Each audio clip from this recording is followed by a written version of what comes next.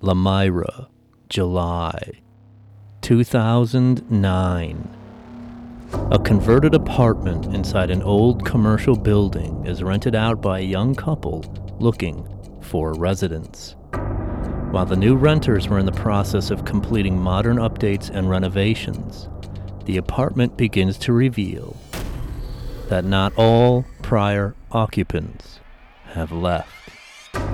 Shadow figures, knocking, heavy footsteps, and dragging sounds from the over 100-year-old basement would lead to a priest exorcising the home. Wisconsin has been referred to as the most haunted state in the nation, and in this episode, you share some of your paranormal experiences with us in Badger Bazaar's first ever Halloween ParaShare. Welcome to Badger Bazaar. A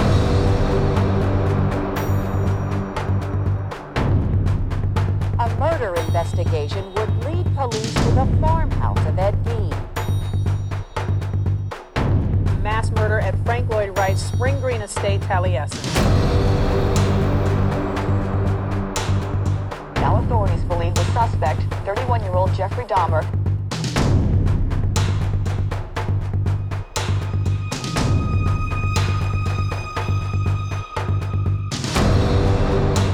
Saved body parts such as skulls, skeletons.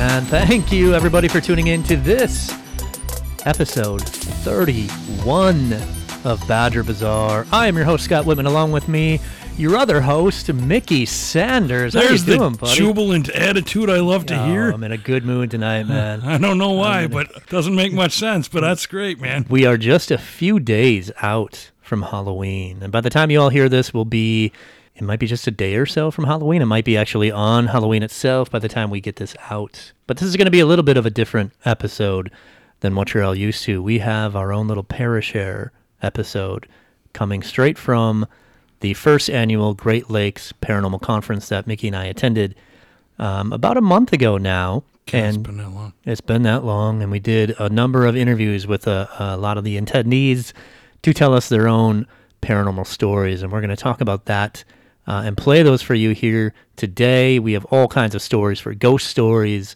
weird coincidences, shared terminal lucidity.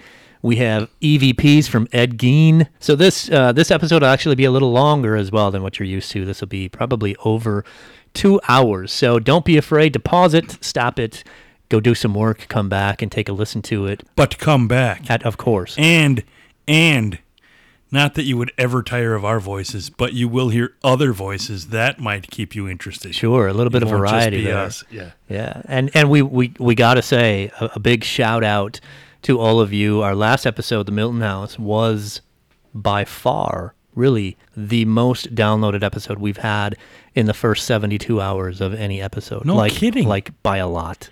So See, he doesn't share this stuff with me off mic. So, I mean, I'm just surprised to hear that. That's awesome. The numbers were outstanding. So whether it's subject matter or just straight up growing popularity, we're not real sure. And actually, we really don't care because of the numbers are wonderful. And we have to thank you guys for that. As we've talked about in the past, we have more things coming in the hopper. We do have a Patreon that will be coming soon, within the next couple months. So we are certainly looking forward to that and to telling you all about that in the coming episodes. One thing I do want to talk about is we are in, obviously, the Halloween spirit. End of October, mid-October. It's always a fun time.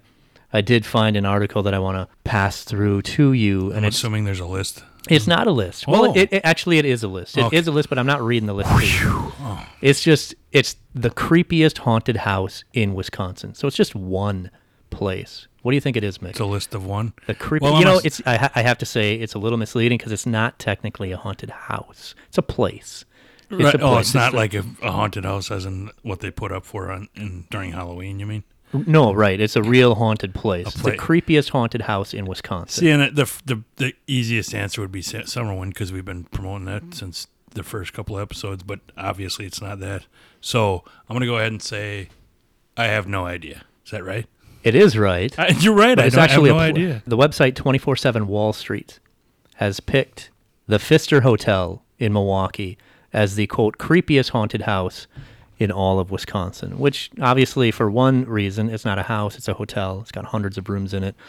The second thing, it's a 5-star hotel. It's not real creepy.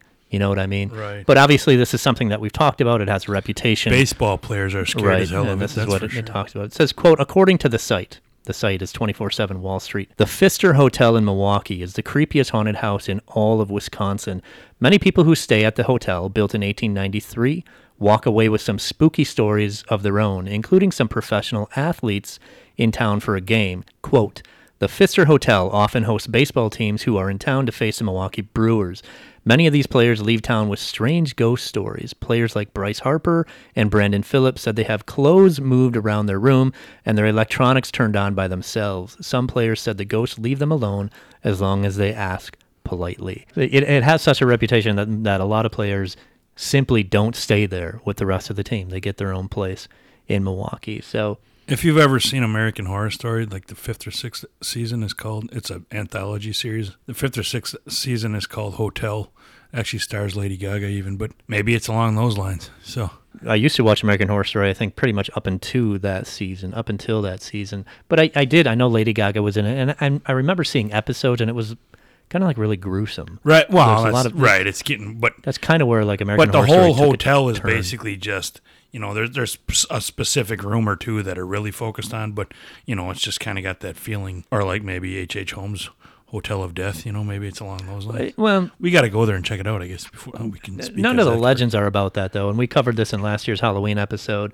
There's not really any trauma that happened there that real we know bad of. Stories, right. It's just the guy that built it is purported to haunt it, and there's not a lot of creepy stories to go with it. So that's why I'm surprised that is what this. There's just a lot spirits maybe that are present supposedly, but nothing even too haunting or. Yeah, there's plenty of other places in Wisconsin that I would choose as the quote creepiest haunted house. Right. Before I would choose the Pfister Hotel, but then they have another thing here, Mickey, and it's called Wisconsin Village, named the creepiest ghost town in the state.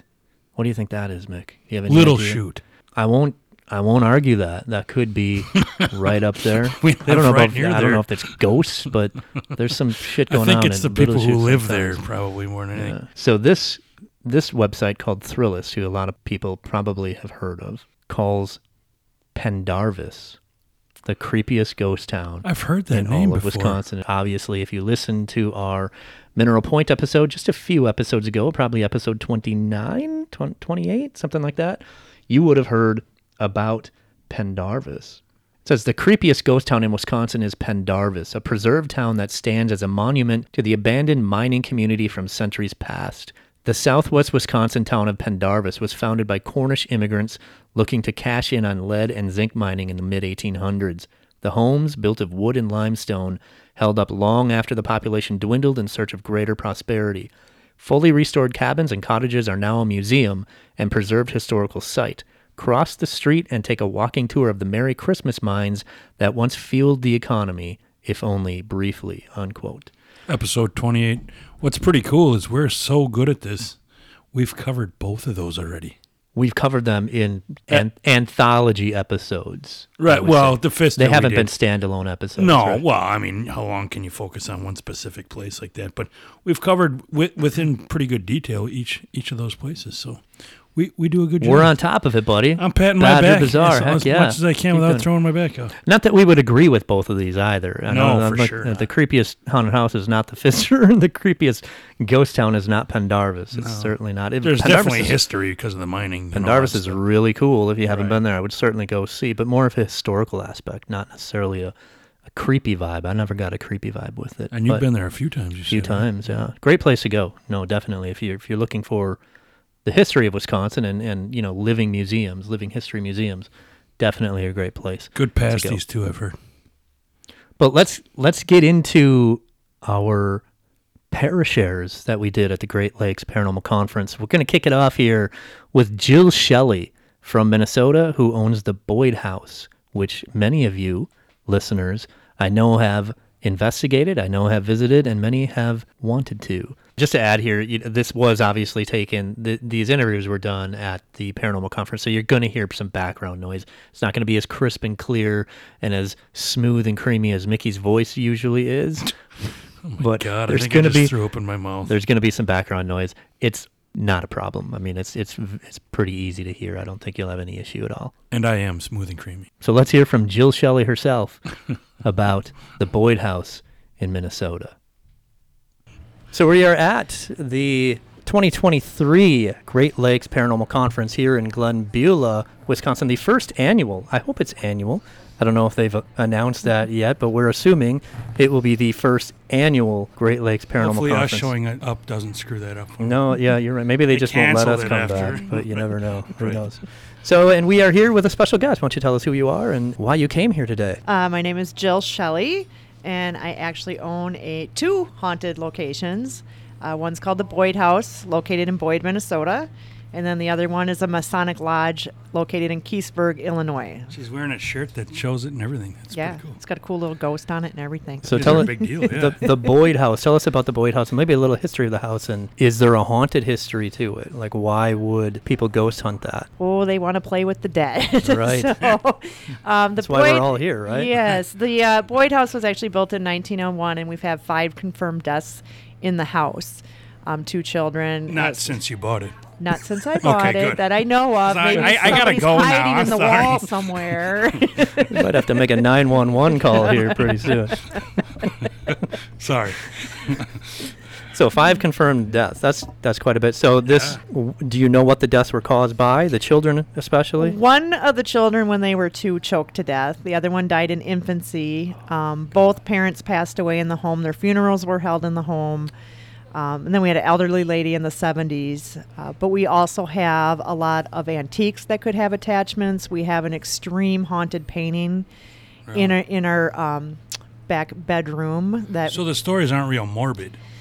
I mean, it's kind of natural Well, causes. Even the baby. Children Yeah. choking to sad. death is right. pretty.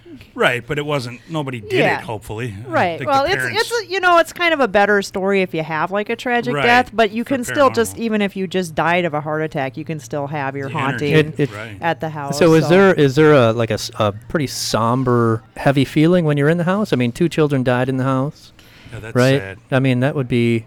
Can you feel that? Do you think when you go in there? I don't feel the sadness. I think Okay. they're happy as the family to be there Sure. again. Okay. They were very well respected family members in the community. They actually owned a business. They built a church. He was part of the school board, the fire department. So very well respected in the town. So I think they're just happy Okay. being in their home. We don't have anything malevolent in the home. Everything, they seem to really enjoy interacting with the people. So it's good visits. It's good visits, that's yeah. good. So it's a lot of fun. You just run the gamuts of anywhere, and that you can see shadows, apparitions, being touched, equipment. I've audibly heard voices. Objects have been moved in the house, thrown across the room, Really? things like that. And I think it's more of an attention Sure. versus Look at me, or trying to tell you that they're there. Right. Yeah. When you talked about that painting, what exactly you mean? You said it's really haunted or whatever. That one, so what we acquired that from a lady. They found this painting on the side of the road. It's just, you'd almost have to look at it. It's just really weird. It's got like a monkey in it sitting on some red chairs by a tree, but it's like inside of a house. It's just Bizarre, so anyway. bizarre. And Right. then there's a story written on the outside of the frame. And this particular family brought it home. The wife never read the story because she felt like she was going to open a portal. She felt like something was always staring at her from the picture. So her husband became extremely obsessed with this painting. He hung it in the garage. She would find him just out there for hours staring at Because it. it pissed off his wife, so he loved it. Maybe. But unfortunately, he ended up committing suicide in front of the painting. So she wanted absolutely nothing to do with it. Like so it took control of him. it did. I think so. Because Wow. not that it couldn't happen, but she said that, he was always happy. We had a good life. We had money. We had kids. And not that doesn't mean anything, because I know people are still depressed on the inside and Sure. great on the outside. Right. But she just kind of felt that it was from the painting. We brought it into the house, and we had a couple of our equipment say different things. When I first brought it in, I said, "What do you guys think of the painting?" And it said, "Monkey evil, get rid of it." And we've had a lot of people get a lot of comments on that painting. That story's so. kind of along the lines of one of the Summerwind. Summerwind, yeah. Right? The guy that Or won even The Nuts because of- Shining kind of reminds me of. Yeah. So the even with the painting, there's nothing that you would call malevolent. I Oh. haven't had anything myself, but ironically, ever since I hung that painting up, I no longer have power in that room. I've Really? never brought an electrician in to find out why, because ghost hunters do everything in the dark, so why pay the electrician? Yeah, but I right. just find it kind of oddball that Well, all of a sudden, It's a It weird seems like, coincidence. Right, it seems like to me that what could be more submissive than killing yourself in front of that painting? Right. So if Yeah. there is something connected to that, wouldn't that be the purpose? Wouldn't Right. that be their motivation? So you would think. that But I would- also don't that would spend a be- lot of time staring at it I wouldn't either. either. Good for you. I like to sleep next to it. Yeah, right. Cuddle up with it. That's right. I Put would it under the blanket. Put it in the It's all good. basement, face Right. it towards the wall. I'm not Right. checking out that at all. Right. Tell us about the other place that you own. Well, we just bought that one, so I don't know a lot about Okay. it, except that it was built in 1861, and it was originally formed as a Masonic lodge. Oh, And this is yeah. located where? That is in Keithsburg, Illinois. So we're hoping to have that one up and running by mid-May. I'm going to go in 2 weeks to see what other evidence I can find. But when we did our initial walkthrough, I got 3 EVPs. In an hour and a half? you In an said, hour and a right? half, Right. yes. And the Masons have such a rich history anyway. Oh my gosh, I'm mean, so fascinated oh by it. I knew man, it's nothing really crazy. about them until I'm reading. I'm like, wow, this is very So if interesting. nothing else, it's forced you to learn so much about an amazing group of, Exactly. people. Yeah. So what do you know the history of it in the prior years that you've had it? Like, what is the last 30 years of that building? Because it was a Masonic lodge. Right, and I think it ran, I know there was something sitting on the desk in 2000. They were having a spaghetti feed. Okay. But there I know has been- I it's know not just somebody, abandoned for the last 30. right. I but- know the last 4 years somebody bought it, was going to do something with it, and they never did.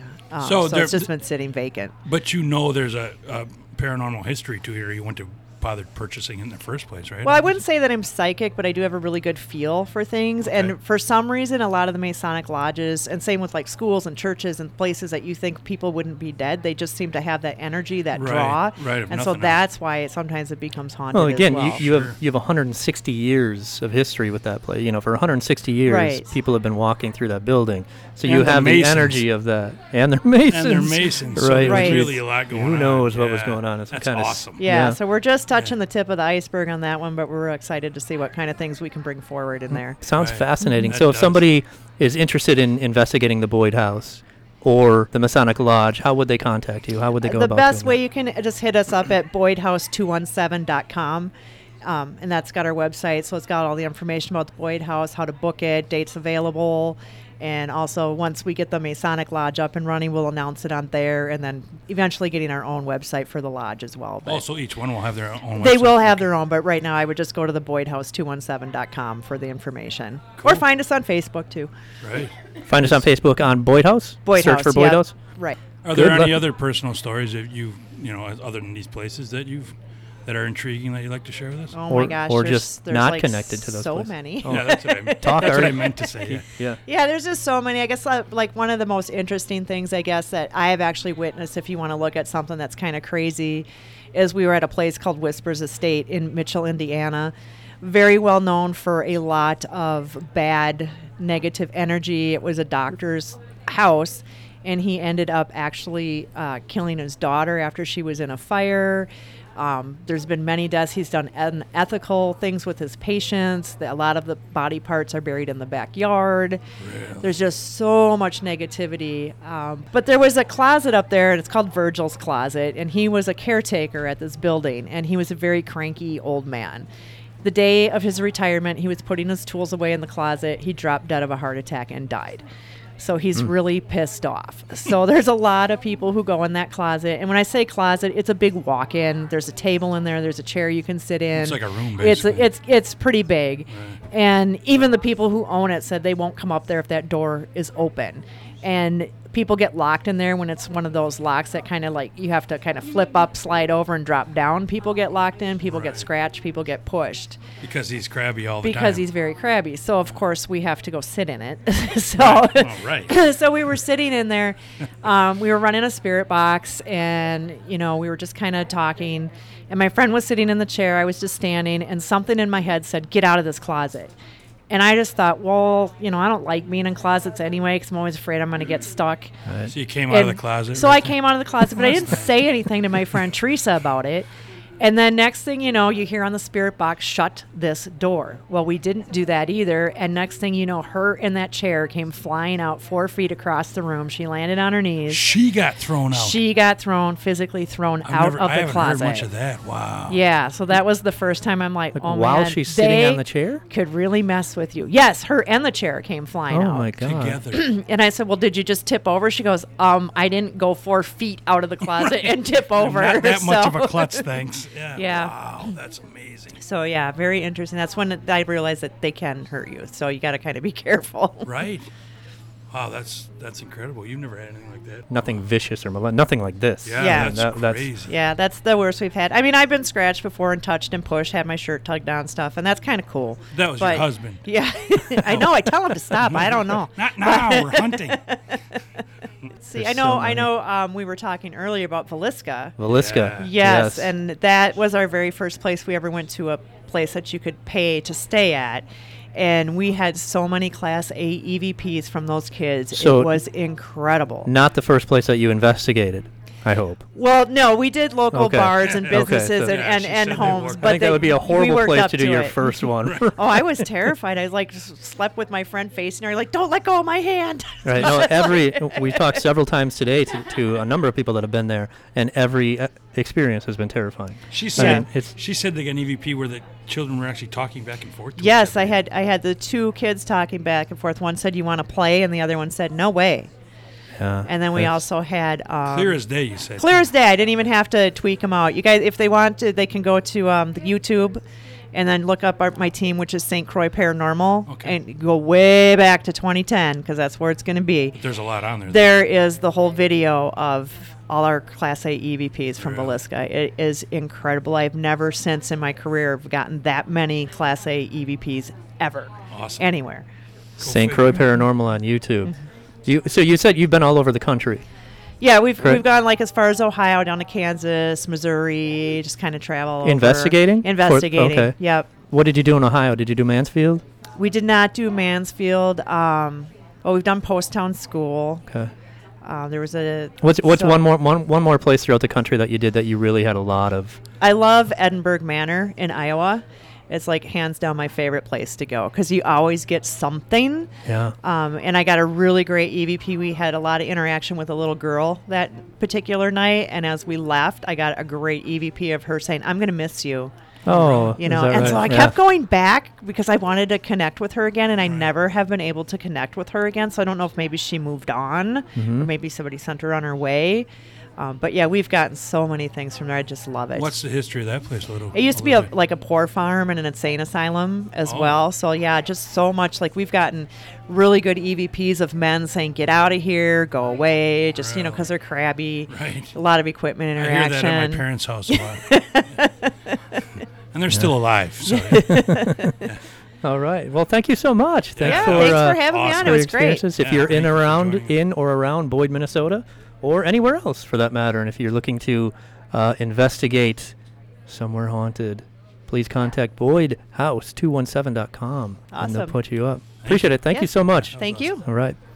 So our thanks to Jill Shelley from the Boyd House in Minnesota for checking in with us. Go ahead and check out their YouTube page. If you search on YouTube, St. Croix Paranormal, they have 128 videos on there of all their investigations, EVPs, all kinds of evidence that you can look at. And if you're looking to investigate in Minnesota, go ahead and hit up the Boyd House. Sounds like a really interesting place. And just their enthusiasm, I think you can feed off that when you're there. But just the haunted painting alone sounds so intriguing. It might make you want to visit just for that. So she was really interesting and fun to talk to, and it sounds like a really cool place.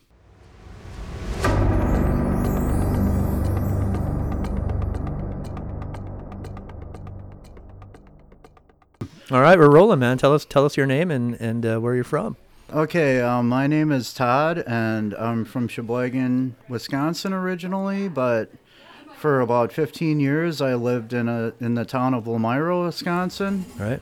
I had lived there with my ex-girlfriend at the time, and we actually were looking for a place to live because it was very hard to find a place to live in that town because it's a very small town. Yeah. And we were based in that town at the time, and we had found this apartment, which was actually an old butcher shop store. Well, that's cool right off the bat. And so it was in very, very bad disrepair. And so we had moved into there, and we made a deal with the landlords that I could fix it up, and I would do the work, and they would pay me, and they would supply the materials to clean. Right. Right. So you don't have to pay Fix the rent. place up. You don't have to pay rent or anything. You're basically living there. Well, no, we did have to pay rent, Oh, you did? but Okay. it was like rent was covered for a while, you Right, know, you had because an of agreement. that. You're and fixing the like place up. they supplied all the supplies to fix it up. So I was in the process of fixing this place up after work. What time span are we looking at? What year-ish? This was 2009. Okay, so fairly recently then. Yeah. Yeah. This You're a was in handyman, that's cool. 2009, and so we moved into this place. It had huge storefront windows in the front of it because this particular apartment was a store at the time. Right. Right. Many years ago, as a butcher shop. Yeah, that's cool, right? And so I was in the front area where the store windows were up in front, and I was fixing that area up first, and I was painting the walls, and just, normal everyday stuff, fixing the place up, painting the walls, and there was a maintenance man or building manager type guy that lived upstairs. And so he was coming in and out, and he was coming about the building, and stuff. It wasn't unusual for him to pop in. And I was painting the walls, and all of a sudden, as I was painting the walls, I saw a figure against the wall across from me.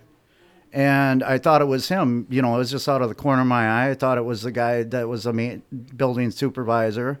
And so I kind of just glanced over, and it actually wasn't an actual person. It was a very solid shadow person. It was solid, so you couldn't see through it. You could not see through it. But and that's it was, why you mistook it for an actual person, Yes. because it was just that much of an anomaly. Or Yes, whatever. it actually had a very solid black figure to it. I called it the shape, like not really like Michael Myers, but it was a shape of a person. Right. Right, yeah. And it wasn't a very tall person. It was the shape of a person, but it was a man. It appeared to me to be a man, but it was a solid figure of a shadow, and it just appeared for a few seconds and it disappeared.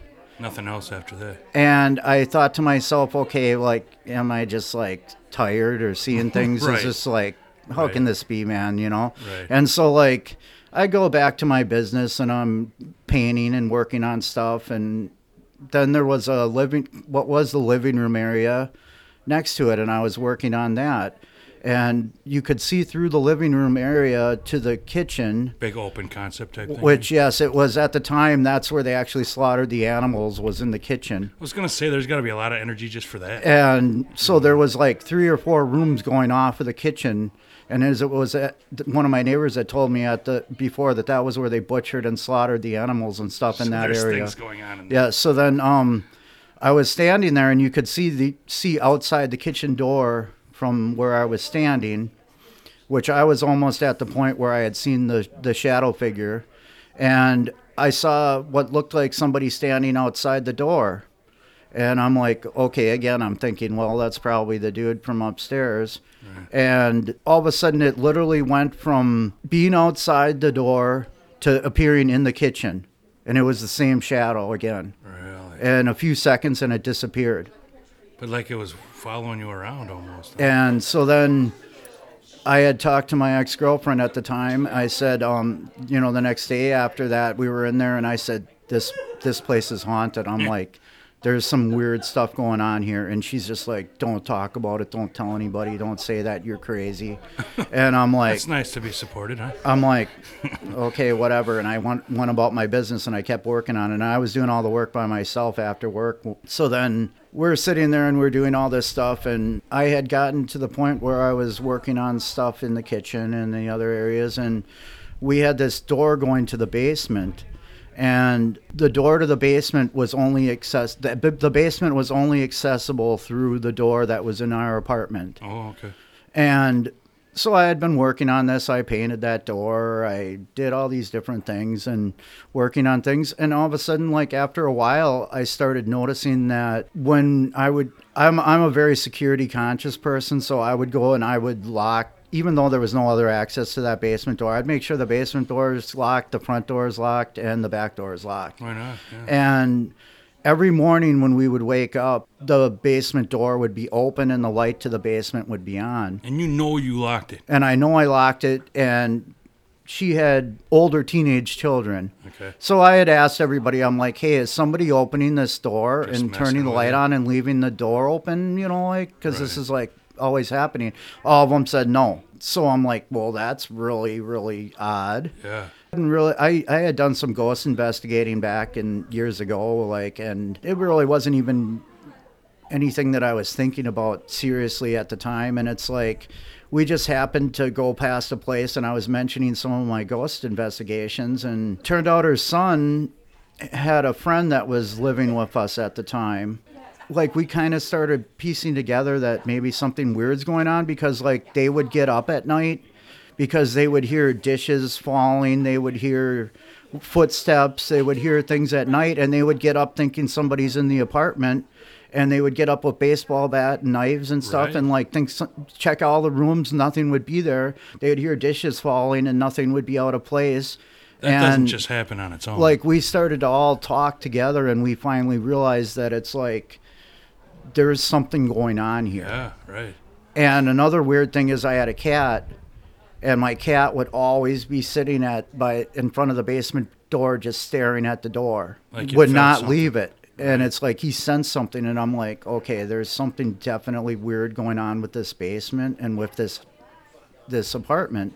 And so I don't know, like, I just thought for some reason putting a mirror in front of the door, I didn't think spirits like mirrors. So I put a big, huge mirror in front of that basement door against the wall, Just to prevent it. and thinking maybe that would do something. And I actually set up a video camera, and I thought, okay, I'm going to catch this thing opening the door, seeing the door open. Well, Right. Nothing appeared on it. I tried it one night only, but nothing appeared on it. So I don't know if it could sense Found another way around, or just that didn't there was go. that we were trying to do that. So then, like, once we all got that together and we started talking about it, then it seemed like things ramped up. It seemed like the more you talked about it while inside there, the more that things started to occur. And one day we were sitting in my ex's son's room with his friend, and we were just standing there and we were talking about it all. And all of a sudden the phone rings. My girlfriend at the time had lost her phone, and it was coming up on the caller ID as her phone number. And I'm like, oh, well, maybe somebody found her phone Trying to return it. and wanted to find out how to return it. And I answer the phone, and I'm like, hello, and I say hello like a whole bunch of times, and nobody answers. And all of a sudden my bedroom door slams shut really hard. I was kind of like taken aback by that, and I hugged the phone up, and I just crapped myself. a then little, I to be honest. then I said to my ex's son at the time, and I says to him, hey, well, it showed your mom's number on there. I showed him the phone, and I showed him the number, and he says, that's my number. And this was back in the day of the flip phones, the old flip phones.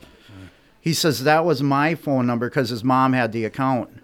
And he had his flip phone sitting across the room, closed on a dresser.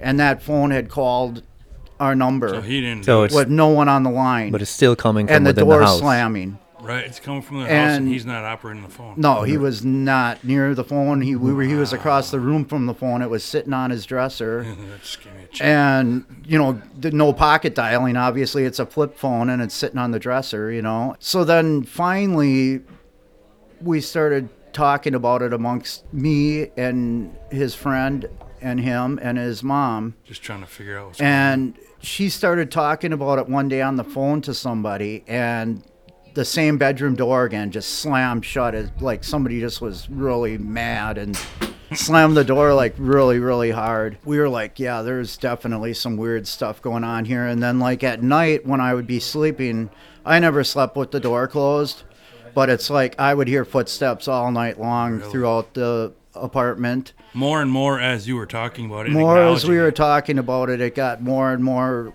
like almost fed off of it. My ex-girlfriend at the time, she had a dog, a pug, and it was up in that front area where the windows were to the storefront. Okay. And it made the most horrible whining, crying, scared noises at night that it's never made before and never made again after all this. Really? So the pets are even recognizing. Yeah, the there's pets something are there. noticing things are going on, and That's it's crazy. like, I never heard that dog make those noises like that before. Like it was being tortured almost. Yeah, because he would be in his kennel, and he would be up in that front area where, you know. Just scared. So then I said to my ex-girlfriend's son, I'm like, because they would stay up late at night, I said, okay, if anything happens, you guys wake me up. I don't care what time of night it is. I said, you hear things going on or whatever, wake me up. Right. So one morning, I had to get up early all the time in the morning. I was getting up at about 4 o'clock, and about 3:30 in the morning, all of a sudden he wakes me up, and he says, "Come out here." And I came out there, and there was like two huge pillars in the living room with huge shelving going across them, and he told me, "Look through there." And I bent over a little and peered through between the two shelves, and he says, "Do you see that?" It was a stormy night too. It was lightning striking, All the setting raining, is there, right? and I look up into where the storefront windows are. There was 2 or 3 smaller windows by the storefront windows, and there was a half a body, which to me the only way I could describe it was a Grim Reaper. Really? It looked like it had like a cloak, with right. a hood over its head. Right. And it was only a half a body, and it had its arms outstretched, and its head was moving from side to side, looking around. And so I'm like, how long have you been seeing this? And they're like, for maybe 20 minutes, a half an hour. And they weren't freaking out or anything. They were just They stunned. were freaked out. They were but stunned by it. They were just more shocked than anything. Right. And I mean, afterthought, this might just be a guess, but I'm thinking because of the lightning and because of the storm that somehow it was manifesting power from that Right. to be able to manifest that long. But it was, like I said, it was only an apparition of a half a body. But you could tell that it was, there was enough detail to it. You could tell. I couldn't see any facial features, but it was just the outline that literally looked like a Grim Reaper with a hood, with his arms outstretched and his head turning back and forth, looking around the room. Things just kept escalating. We kept having noises and things falling and knocks. And I would hear knocks that would go in successions of 3s. And it would always be doing that. Like you would hear knocks in successions of 3s. And that was throughout the day, not even at night. Oh, it was. It seemed to me that the At dark activity time. started at midnight and went until 5 a.m. in the morning. No kidding. That's about the window that all this stuff mainly happened, outside of the experiences that I had Right. with seeing Initially, right. the initial, yeah. We were sitting there one night, and it literally was almost the stroke of midnight. And when we even wanted to talk about this, we would go outside of the place. Right. We would go down a block and sit on the Right. curb and talk about I this get stuff it. because it's like You're we creeping me realized out a that little. it fed into it, and it made it realize it was getting a reaction out of us. It was getting the and it attention it ramped wanted. things up. Right. And all this stuff that I'm telling you happened within the span of about a week. No kidding. Yes. And you weren't looking for it. It No. was looking for you. Yes, definitely. And kidding. so we're sitting there, and just oddly weird enough, my ex-girlfriend just was acting kind of weird, and I'm like, she's like putting her shoes on, and she's just like, I've had enough of this. And I'm like, what are you doing? Where are you going? And it just seemed odd. She just flipped out and we Like were that, like, all it of a was me, my ex-girlfriend, her son, and his friend, which was living with us. We were all sitting in the living room, and all of a sudden we heard pounding coming up the basement steps. very, very heavy footsteps. Up the stairs, down the stairs, back up the stairs It again. was pacing up and down the stairs. Again And- with the basement. In the basement steps? Yes. So again with the basement. Again with the Yeah. basement. And then the doors, there was scratching on the door, and the doorknob started rattling. And I'm sitting there and I'm like looking around, looking to grab something, and I'm like, wait a minute, there's no other way down there. This isn't a person. There's nothing I can grab that's going to protect us. And I'm literally waiting for that basement door to just fling open. Right. Yeah.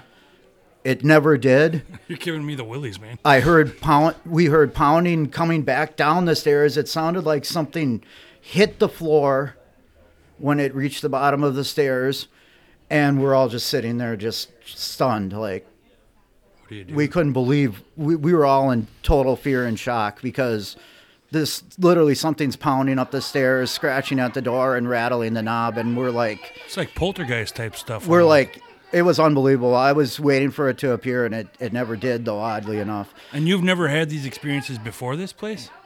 It's I've nothing had- this dramatic, obviously. I've had one other sighting of a ghost in my life, Okay, so it all happened within a week, basically. but that was This when I one- was like 16 years old, and this was probably when I was like 35. No kidding. And so this all ramped up within a week. And So you can't be making this up even in your own head. so then we're literally all freaked out, and we want to get out of the place. We're Yeah. like, we're not staying here tonight. Right. So we literally went and stayed at a friend's house, and so then I turned on every light in the house when I left. And after work, I was the first person to come back. Every light was turned I off. knew you were going to say that. And so then this is like really a wild part of the story, and it's like we had neighbors that were Native Americans, and we had talked to them about what was going on in the apartment and asked them if they had experienced anything weird going on there, because we were new there. Right. But like my girlfriend knew her kids from working with them and stuff. She had worked with them. And they look at things differently as far as this kind of stuff. And I mean, so they were Sioux Indians, and Okay. their grandfather was a medicine man. And they claimed to have him make frequent visits to them in their apartment. Really? And they claimed that they were medicine women, they called it. Or no, spider woman. Oh, That's what they called it in their culture, a spider woman, which was like a female type of medicine man type spiritual. And they claimed to have some abilities and stuff. And they said, if you would like, we'll come through and we'll take a look. Oh, sure. And I said, yeah, most definitely. Sure. I welcome you to come and check it out. I would be happy to see. And so what So they they'd did, be investigating or cleansing it? they were going to just kind of get a vibe and see if what's What needed going to be on really done. there. Okay, right. Like they didn't do an actual cleansing. They came to do just to check it out and see what their vibes were, what was going on there. Sure, just to see what's going on. And so they went down into the basement, and they both were kind of looking at each other, and it's like you could tell they had this connection that they both were feeling something. Right. And so they said, with everything that happened, I was willing to take their word for it. Right. They said that there was a spirit of a young boy.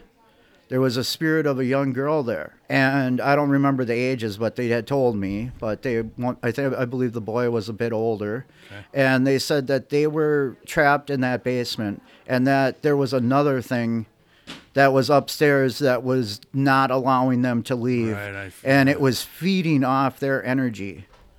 So they said, we will try to help you to help these two children to move on. And so we were like, yeah, that's great. Like, Please. Then the daughter came along, and she had sage, she had a jar, and she had a knife. And she said, who would be the best person to back me up and come down here with me? Because, you know, if you aren't careful, something can overtake you. Right. And I said, okay, I'll go with you. And I sat on the basement stairs and I watched her. And she burned sage. She took a knife and she cut the palm of her hand. And I mean, she was bleeding. And she made a trail of blood. There was a room that she said, which housed the furnace, that she said the little girl was in. So we had actually, she wanted the door open. There was 3 pretty good sized guys, me and the 2 teenage boys. Sure. And we tried opening that door, and it was a hydraulic door. And we could not open that door, no matter how much we were trying. We were just, all three of us, pulling on it. And finally, That freaks you out a little more. Even. it gave way and it opened up. Well, then after the fact, then she cut her hand, and she made a trail of blood on the floor going to this room. And she had this jar, and she said that she was going to trap the spirit in this jar. Sure. Because it didn't want to leave. Right. This spirit did not want to leave there at all. That's why it had trapped the children's spirits even, right? I mean, just trying to stay there. This was one of the children's spirits. Oh, it was? The girl was afraid, and she did not want to leave. Oh, I'm sorry. Okay. And so she made this trail of blood, and she claimed that she captured it in this jar. And she said that she had a spiritual type advisor spirit named Kai, which would help this spirit move on. She would take it with her. She would use this other spirit that she has to help it to move on. Okay, so she did that. Then we moved on to another part of the basement, and it was the boy. Okay. The boy, once she did what she did, her rituals and the things that she did in her culture, the boy moved on. He wanted to leave. He wanted to leave. Okay. Okay, so then, and they even knew the names of the kids and stuff too, the two of them, and they both separately told me the names, and they were the exact same names. No kidding. Oh, that's cool. So it was like kind of a testament to that. Obviously people could collude, but I didn't believe they were colluding at all on this. None of this is made up. The story. They had said that they sensed another thing, which they called. They said it was more of an entity. Okay. They said they did not have the power to deal with this thing. It was that powerful. It was that powerful that they did not have the power to deal with this thing. So then my ex was Catholic, and she had gone to her priest and told him about what was going on. Oh, really? You're talking exorcism maybe or something. Yeah. So then before the priest was scheduled to come the following night. Before that had happened, we had heard noises down in the basement again. And I was finally like, I waited about 5 minutes after being freaked out, and I said, well, someone go with me. I'm like, I'm going down there to make sure that this is not a person. I know there's no way a person can get in there. Right. But I'm going down there just for my mental health to just be for like, peace of mind, right? This is something really messed up going on. Yeah. So then we went down there. Well, we walked and this was a very big old building, and we went from one end of the basement all the way to the other end. And we heard a voice. Me and him both heard a voice, but it was indistinct what it was saying. We walked back up, and also I had failed to mention, like after the door knob had been rattling and in the basement, I had freshly painted that door, and there was claw marks, scratch marks on that fresh painted door. You knew they weren't there before. And they were not there before because I had just painted that door. You'd have noticed, yeah. And you definitely would have noticed that. So that was another thing that had happened. And so then we had the priest come over, and he blessed the house with holy water and blessed the house and did a blessing and everything. And it was like after he left, this place always had a dark, heavy, foreboding feeling, which like you didn't really completely realize how deep and dark and heavy it was. But you felt different somehow. And all of a sudden it seemed like the sun was shining, the birds were chirping, like it seemed like there was a lightness to the place. Like everything just seemed clear and done. So his presence, the priest coming in made all the difference. So him coming in actually did cleanse it. And then after I had talked to my Native American neighbors, they had actually told me that they sent their grandfather over there also to help. Really? And I was like, wow, man, that's really amazing. And was that noticeable of a difference? That noticeable of a difference. It was like night and day. It's like you had the blinds shut and you were living in a stuffy, deep, depressing thing, and they opened the blinds and the sunshine came in, and it was a light, airy, peaceful feeling. And all those experiences were done at that Everything point. was done at that point. That's and we amazing. probably stayed in that apartment for about 2 more months.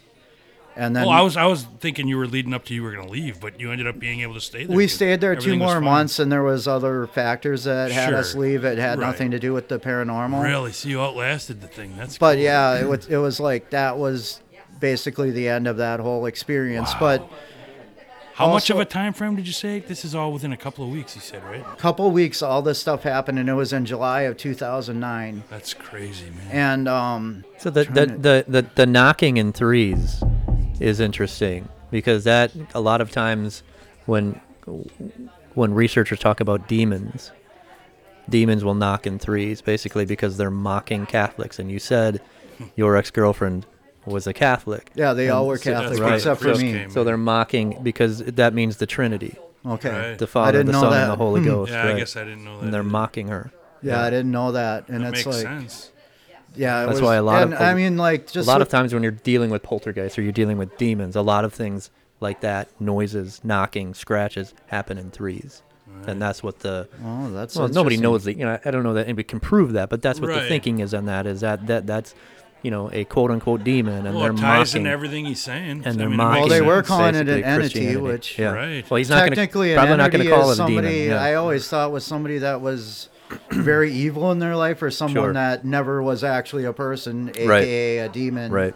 So And it made all the difference. The priest showing up, he comes in and it goes away. that's so what- that's it what all did it. ties together, man. Wow, and the that's- grandfather somehow, Right, like yeah, according right. to my The neighbors, medicine but man, sure. it's yeah. like, and they said he had battled many spirits and demons and things in his life when he was alive for the tribe and stuff like that. So it's like I never got to them with all the stories of that, but right. So one time I actually could convey one story. They did tell me.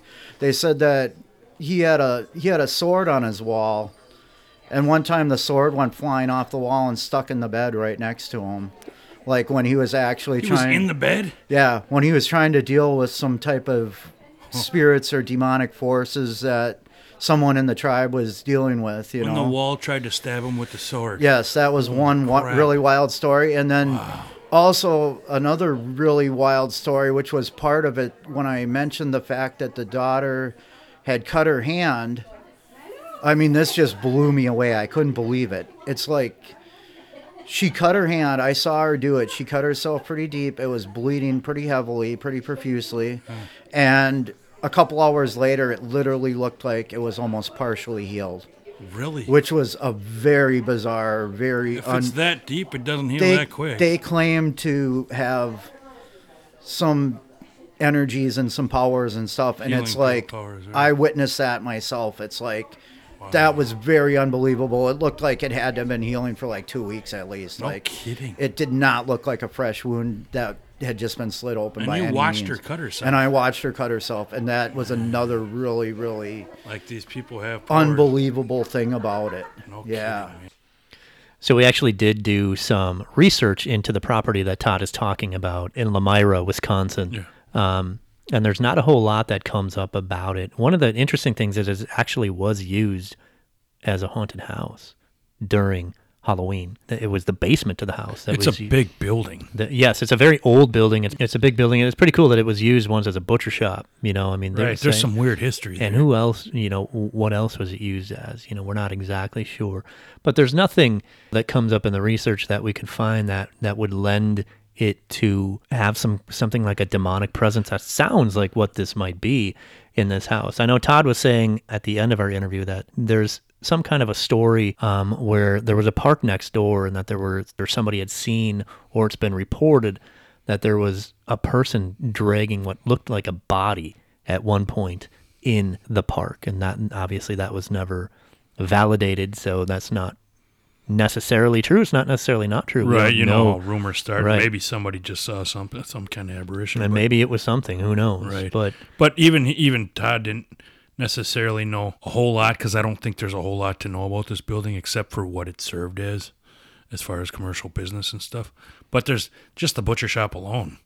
There's yeah, just the spirits that could go on there, just the energy that's around it would probably cause interesting things to happen. So there's definitely an interesting energy source that could be going on there. And judging by his stories, it's well, and he didn't even know we were going to be there. He walked into the room and found us and was like, told us this story. and he admitted like, right he off doesn't. his head. He's not real comfortable talking to people he doesn't know, especially with a mic in front of him. And like the floodgates open, and the stories you've told were amazing. And this isn't a guy who was looking for this stuff. He just happened to live there, and he became a ghost hunter, I think, as a result of having lived there. This is not someone who just was making this up.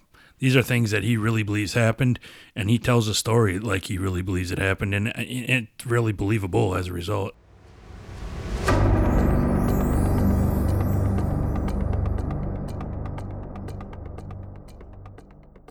Next, we're going to be moving on to Sherry and Robert Fairman, who are great. They're a married couple. They're fun as hell. They've yeah. become friends of the show, I think I could say. Yeah. Great couple. He even calls himself a stalker a bit, which I've never had a stalker, so too bad it's a guy, but still. No, fun couple. Both of them had really interesting stories that we'll play for you here. Robert also has a correction for one of our past episodes during the Peshtigo Fire episodes, 7, 8, and 9, I believe they were. And we've just actually passed the 152nd anniversary, which was October 8th this year, the 152nd anniversary of the Peshtigo Fire.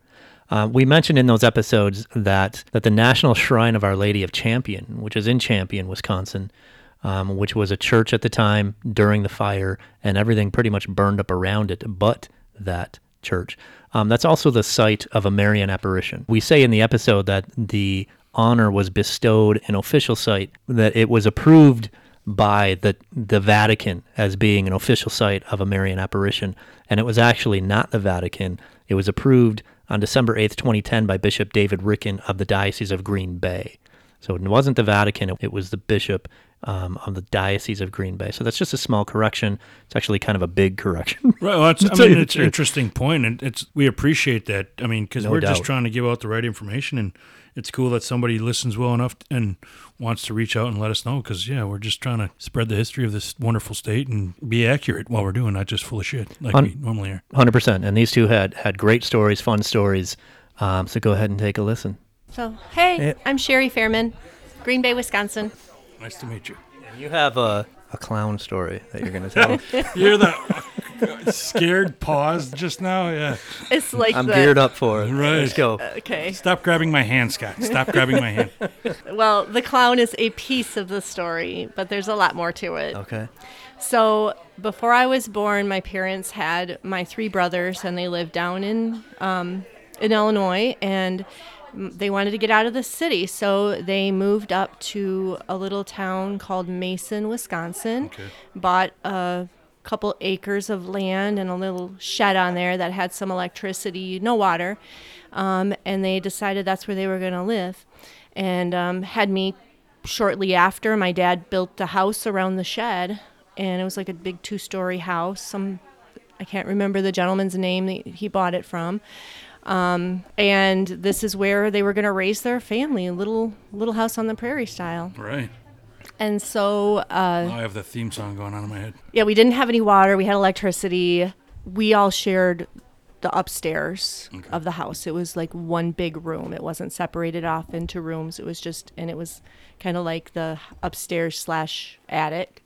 Okay. So the side walls were built in so that you had storage unit around, like an angled roof storage area. My earliest memories of experiences that were happening in this house began with having my toes pulled and my ears pulled. So as I slept, I would never keep my feet or my ears exposed. They would always be under the blanket. If I ever had them out, they would for sure be pulled and No kidding, tugged. without exception. Without If exception. you didn't cover, they were getting pulled. Yes. Now I have sharing a room with my 3 older brothers. So you don't know for sure who's doing it. Well, they experienced similar Oh. Okay. things. So as adults, we talk about our past memories, and this is how I can validate it, is that we all have similar stories that we've shared as adults. Right. Where we're like, you're kidding me, that happened to you? Yeah. So as kids, were you waking up and saying, who was pulling my ears? Yeah. Okay. Oh, yeah. Knock it off, blaming Okay. each other, Right. but then Just calling assuming out it from was- across the room. What are you talking about? I'm Right. over here. Yeah. And then you just stop thinking about it and move on. Well, Back then we would say shit in our head Right. and tighten up the blankets Right. Yeah. and like a cocoon. And you Right. still wondered if that was even enough. Right. Waking up in the middle of the night to a variety of experiences. So hearing my mother's voice call my name from downstairs. Sherry getting up, going down the stairs, complete darkness. They're mimicking. Mom's in bed sleeping. Yeah. That is something that It's is too real. That freaks you out. Yeah. So then you crawl back up into bed. Waking up in the middle of the night to the bed shaking, like physically shaking, Right. and you wake up and you're still shaking. It doesn't stop. No kidding. And then you're like, guys, knock it off. So it's not a dream. Not a dream. It's real. They're not doing it. And this is where I think we were watching an episode of Kindred Spirits, and they were in the Conjuring house, and they were the adults came into the home as adults now, and they were children at the time, and they were sharing stories, and I'm like, this is my story. This is what we experienced. Our beds would levitate. Did you tell your parents about this then, or did you say they're not going to? I'm sure we would tell our parents, and I think my mom believed us because my mom she always had ESP, and Sure. she was able to experience some of these things, but she didn't want to give it any energy. Right. So she was She like, doesn't want you to be okay, scared. it's fine. Right. And my dad didn't give it Right. any Just thought at all. passed it off. Yeah. Right. So this type of stuff was happening pretty regularly. No kidding. The levitating and The everything? levitating, the other thing that and I don't know how ghosts do this. I don't know how this happens, but we would wake up in the middle of the night to a dinner party happening downstairs. Now we're in the middle of the country. There's many hippies live out there. They homeschool their kids. This is a dirt road, literally a dirt road. Right. And so Little house on the prairie, like you said. Little House on the Prairie, Yeah. but glasses clinking, people laughing, music playing. So it was joyous time at least. There was a party going on, and you go downstairs Nothing. to see what's happening, and nothing. Wow. Just the noise. No I kidding. don't know how they do that, but then we're like, okay. So, you mentioned a clown. So No, I didn't mention it. you wanted to hear about He'd have no problem Rob if you mentioned forget. it. I want you to mention it. So we would play You can outside. leave that part out No, if you you want. can't. No, she cannot. So most of the time we played outside. We did not spend time in our bedroom. We never wanted I to don't blame you. get anything Wanted to out get of the there, side right. closets, because the side closets had that energy. Like as kids, we grew up with this understanding energy and good energy and bad energy and walking into the room. So specific memory, it's happened more than once, but the one that really sticks in my mind was I was downstairs and I needed something from the room, a toy, a doll, something like that. And I had run upstairs, but as you get to the top, you slow down and you kind of take an assessment of what's happening. Because you know the history of that place right there. And you know you've got how many steps to the toy, how many steps back type of thing. And you all did this? Yeah. Whenever Oh, you yes. approached If you that get area? my brothers on, they've got other stories. Really? Yeah. Similar stories, but their Sure. own experiences. Right, but And I ran to the toy and I went to pick it up, and out from this closet, again, it's a half closet you crawl through. It's the corner where the eaves come down. right. Comes crawling out a clown. He's crawling. He is crawling out. It's a moving. triangle kind of door. Like he's like, picture him like a big. No, I don't want to picture him. but I was gonna say, even my palms are sweating. I'm not afraid of the damn I'm thing. standing there holding this, and he's not a happy clown. I would He's- I would he assume has- not. He has. He's not making jokes and trying to tickle you. And it's not like this is his true form. He manifested himself, I'm sure, in lots of different forms. He was Right. just decided for these children he's going to be this demon clown. Scar them for life. He Right. crawls out. And you. And he stands up. What seems like it takes him forever to get fully erect. And he's like almost just not that kind of No, erect. right. That's a different. I'm no. Explicit responding to rating his is on. response. It's fine. Takes him forever to stand up completely. Okay. And now I am this little kindergarten aged child, and I'm looking up slowly at him, and I've got my neck cranked all the way up, and he starts walking towards me, and then I run out of the room Yeah. and run downstairs. Mom, What took you so long? there's I'm a run out of the room a clown. long time ago. Yeah, it happened like that. It didn't take this long. I'm run downstairs and there's a clown upstairs. Of course, my mom is like, "That's nice, honey. There isn't." And then later, as an adult, sharing this story with my older siblings and them, like, You had never shared it with them before that. Just didn't not wanna that I talk recall about it. Okay. talking about. We talked about variety of things, But that like the never bed came up shaking and stuff, necessarily. even as kids. But that particular one, it's like, did that really happen? So as an adult, it's even more interesting that it comes out. Yes. In confirmation. And so I was like, I'm not sure. I have this distinct memory of this happening. And then my siblings were like, you saw the clown too. Years later. Years later. So I was about 20 years old before I could sleep with the blankets off my ears and feet. But that house burned down. It did. Real- I was just like- going to ask you about the house now. Coincidentally, or it you had burnt something down. to do with it? Or? It burnt down when I was in second grade, I believe. No kidding. So I was still young. So you were still living in the house? Yes, we were living in the house. Oh, really? Yep, and it had a chimney fire. And then my parents bought. Right. My parents bought a trailer home, and put on the same property. And So the spirits might still be there. well, we all moved there and we lived there. Put a couple trailers together, made it work. And but take that back. The trailer my father bought and put on the property burnt down 3 months later. So That close to each other. Even. we had 2 house fires. Yeah. But then, don't worry, he found another trailer. Oh. Then he got another. Then he put a couple more trailers back by where the original house was built on. The clown never returned, but we continued to have experiences. There was a And little. the fires weren't linked to this at all? I mean, you never I figured mean, out what caused those even? If the ghosts did it, then they got away with it. Yeah, it was. I mean, it was nothing that you guys There was did. a Can't chimney really fire see. and then electrical fire. Right. No kidding. Yeah. But that close to each other. even. That close to each other. Wow, that's weird. Yeah. I'm Robert Fairman. I live in Green Bay, Wisconsin, and I had this story happen to me about 10 years ago or so.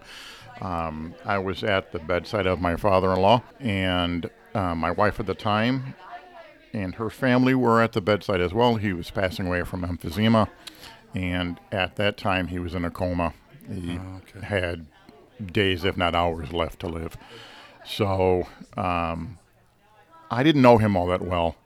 I was kind of new to the family, and I was sitting next to his bedside, next to the door of the hospital room, and they decided that, well, he's in a coma, they haven't had lunch yet, they're going to go downstairs to the cafeteria, but they wanted somebody to stay with him. I volunteered, so I'm sitting there, and just, he's in a coma, deep in a coma. The things that are, monitoring him are beeping and toning, and so there's really nothing to do. So I'm just sitting there, and through the doorway, this kid walks in, and he's got that container that they used to have at, like, ballparks where they'd sell stuff out of. They'd hawk, like, peanuts and candy. And Yeah, they carry it around their right. Yeah, they carry it Just a around their vending neck. thing. Yeah. Right, Yeah. right. And this kid comes in, and he raises a bag of peanuts and says, get your peanuts, like I'm at a ball game. Right. And I'm sitting there thinking, is this some new hospital thing that they're like? It's a weird-ass hospital. Right. Right. And There's a bunch of brewers in the next room. right. And I'm sitting there staring at this kid. He walks in, looks around, says, get your peanuts, and I realize that he's not fully colored. He's like black and white, kind of. Oh. And he has this aura around him where it's like bad GCI. Yeah. It's All like right. he's sort of fuzzy on the outside edges. Like that Aha video, we just heard the song this morning. Yeah, exactly. Take on me, man. Yeah, take on me. Yeah. And he was like, take on my peanuts. Is he Right. solid? Like if you Yeah, were he was solid. Okay. Turning pornographic all of a sudden. That's Well, it gets there. Just wait. okay, good. No. We're leading to something. Right. Keep that explicit rating on there. So he says what he says, and he turns around and he leaves the room. And I'm like, what the hell was that? Yeah. So I'm just sitting there. Now, I'm sort of just waiting Right. for my wife to come back and the family. And so she comes in. Now I want a ballpark dog, Like, Right, I'm getting hungry now. Yeah, right. So she sits down next to me, and I said to her, all right, this is the strangest thing that just happened. And I tell her about the kid hawking the peanuts. Right. And she looks at me like, what? Right. Can I have what you're having? Sure, right. yeah. And I'm like, I'm telling you, it really happened. So she's like, okay. She shrugs her shoulders and says, fine. Yeah, what can you say? So like an hour later, something happens that I have since learned is called terminal lucidity. And that's when people who are dying, usually in a coma, wake up. Oh, right. And they start talking to their family like everything's fine. Like they didn't know anything happened. So he wakes up and he sits up, talks as if his breathing is fine, says hi to everybody, and is asking them how their days are going and what are they doing for Christmas. And he's coming home. Yeah. Right. You know, I think he's coming home. He looks great. Oh, no. Color comes back to his cheeks, you know. Wow. I know where you're going. And so in the middle of the conversation, he goes, hey, where's that kid who was selling the peanuts? Really? And I turn to my wife and I go, I told you. Oh, my God. And she looks at me like, what the hell? Yeah. And I'm like, that really happened. The guy in the coma, and you saw it. That's Right. That's So when he was still in the coma, though, when that kid Yes. walked in, right? right. He Yeah. was laying You there thought with his you were eyes the only closed. one seeing it. Turns out the guy in the coma saw it, too. So I've since learned that's called a shared death experience. No kidding. So you researched all this after that happened, obviously. Well, no, I just happened to find it out later. Okay. Yeah. Wow. Raymond Moody actually just wrote a book about it. Okay. He's the one who wrote, what was it, Life After Life? Yeah. So it's About- a fairly new concept then. Yeah, he actually just coined that phrase. Okay. And he says that's proof of life after death, a shared death experience. When someone is dying and you are able to experience their experiences of their dying, Because you're right near them at the time. for some reason, some people see it, some people don't. Right. I wonder if he would even have to be near them. I mean, couldn't. But nobody else saw it. Nobody. Well, I was the only Nobody one else there. was in the Right, room. Right. Right. But, yeah. And would other people, if they were in the room, have seen this Maybe. kid as well? Maybe. That was cool. Even cooler that you volunteered. You probably scored some points, and now So- you got the story out of it too. Yeah. I'm just glad that I told my wife about it, so that there could be some validation that. You could. Yeah. Oh, no I question. saw that yeah, too. later I Yeah, say- Right. Yeah. Yeah. I totally. So, saw- were, I is was there drawing any? it. Is there any notion of who that kid might have been? Like, was it him? No. History Like, was behind he a it? vendor No, when he I was? think he was just reliving an experience when he was younger Yeah, at a game. at the game. What a random thing, though. Yeah. Right. Well, they say you have the life review, right? And Right. I don't you. What a peanut boy at a Well, maybe you're ballpark? you're thinking of everything, and for whatever reason that Brought joy that's to him or not- something. wow. I guess. Right. So- That's Amazing. fascinating. Yeah. I've never heard anything like that. Yeah, that was. So how in that shared death experience does Moody talk about why it would be you? Was it just because you were the one there? I think it was because I was the one that was So there. okay. So anybody else might have been in that same situation. I'm not sure, to be honest with you. Maybe That's you see fascinating things stuff. they wouldn't. Yeah. I think of all of us as being radio receivers. Yeah. we're capable, whether Right. we're tuned in or not. Some of us, correct. Some of us tune our radio higher, Right. and it's just something that is, if we practice at it, if we Right. keep tuning that radio higher and higher, we'll get radio signals that most people don't get. Some people are real in tune because they practice it, basically. Correct. Yeah. So. Yes. Yeah, that's a cool story, man. That's fascinating. Thanks. Thank Yeah. you. So do you want to talk about you had a correction of ours that we made on Peshtigo. What is your affiliation with Champion or the shrine there in Champion? I've been there. I've sort of experienced the divinity that I Okay. think is there. Yeah. And I think it's a rather holy place. Yeah. Sure. Whether you believe in the stories behind it or not, whether you're Catholic or any sort of denomination, I think if you go there, you're going to feel something. Spiritual or not? Correct. Really? Mm-hmm. Okay. Yeah. I think you'll feel something. You might not recognize it for what they claim it to be, whether it's a Right. Marian apparition or not. To some degree, you're going to see what you want to see, but you're going Oh, to see for something. sure. Okay. Yeah. Right. But I think that even if you're not looking for something, you're going to feel You're something gonna feel it. there. Yeah. Really. In that basement grotto, if you're standing there, and what is it called when enough people create a story behind something that it sort of manifests itself? Right. I'm not sure if that's the case there or whether it truly is Right, that's a good point. a holy though. place. Right. But We definitely got to go there. Man. Well, we have the event, right? I mean, we have the fire where everything Right. is burned up around Right, it, so the Correct. history is except for there. that, right? Right. I mean, that in itself is a miracle. I think so. Yeah. Yeah, absolutely. But on your former podcast about the place, you had mentioned that it was sanctioned by the Catholic Church, Yes. and it's actually sanctioned by the local bishop. Okay. So That's the a big local difference. bishop says this is a true Marian apparition, but the Vatican does not. So that's, and I remember when doing the research there, I was thinking, when would the Vatican like send somebody here, or do they even do that Right. now? Like if To They do. Peshtigo, They do. Wisconsin. They do. actually do. Okay. There was a Marian apparition in Chicago in the 80s that was getting some pretty good press. And I remember going out there and seeing two priests who looked like they were the Men in Black. Yeah. They had sunglasses on. They were video weird recording device it, holding in front audio of it. recording it, and Yeah. they're just standing there. And I walked up to them and I said, "Hey guys, what are you doing?" And they basically said, "Get away, kid! You're bothering us." I hear that still a lot. So. Right? I still hear that. Yeah. Get away, old man! You're bothering us.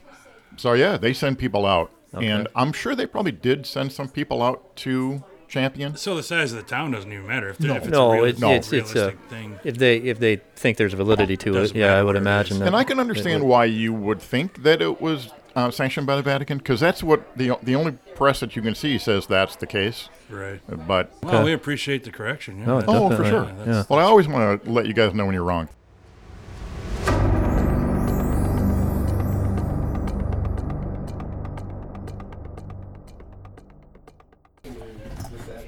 Okay, go ahead. Why don't you tell us your name and where you're Well, from? my name's Pat Haberman, and I'm from Minnesota. I'm at the Glenn Beulah School here doing a podcast with Badger Bazaar. Ah, Right. Thanks. And I visited Ed Gein's property and grave site, in Plainfield, Wisconsin. right? Plainfield, Wisconsin. I was coming back from the Michigan Paracon in 2019 and decided to swing back through Plainfield on my way back home to Minnesota.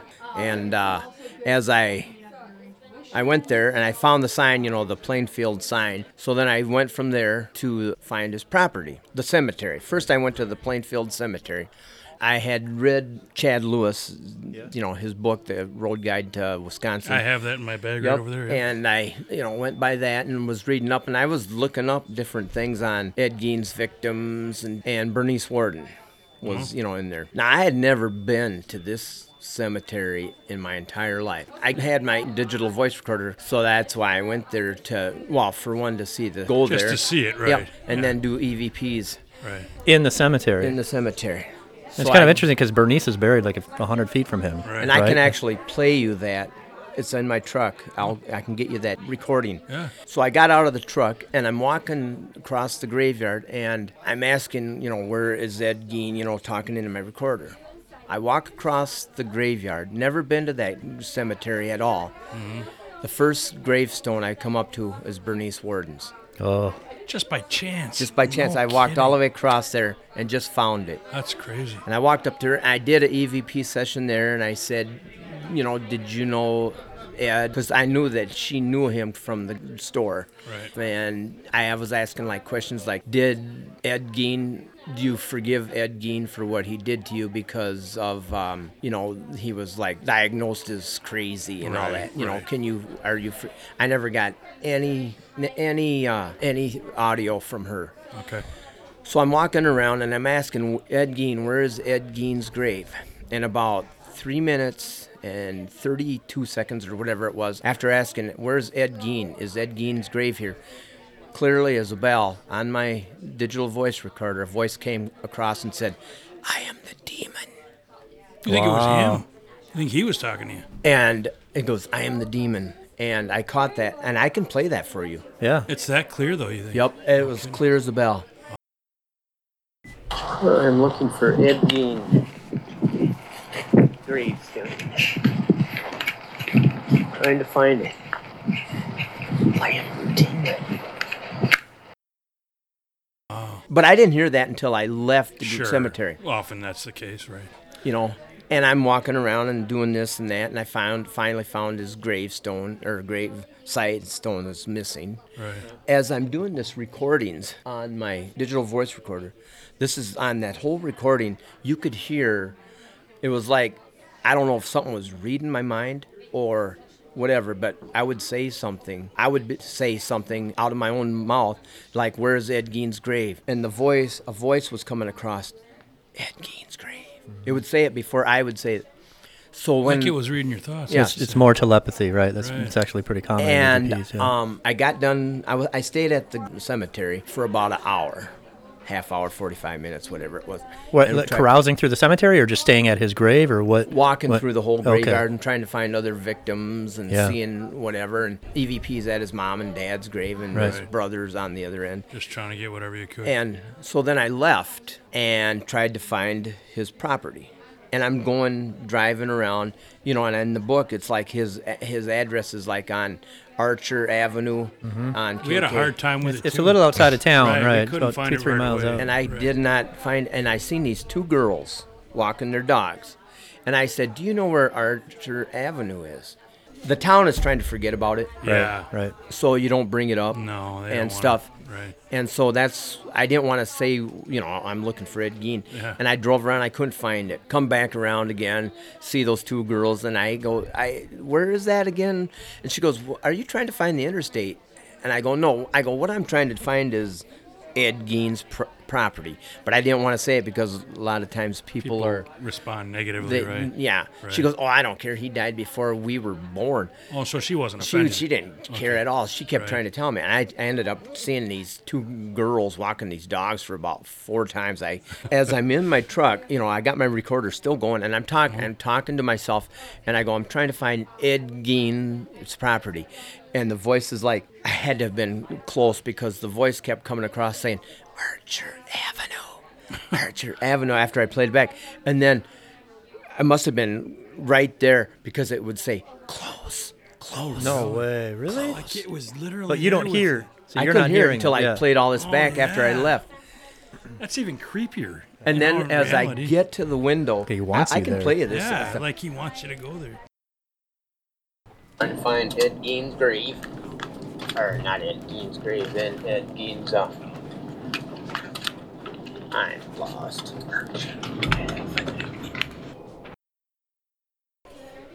And I see those two girls again. I'm trying to find it. I'm driving up to her. Now and they think you're stalking them. Well, yeah. Right. And I was like, talking to him. I said, before I got there and stopped the truck and rolled the window down to ask him, the voice said, "Am I close?" I rolled down the window. Like it knew what you were going to ask. Yeah, was I going to ask? I rolled down my window and those two girls were going. I go, "Am I close?" Am I close?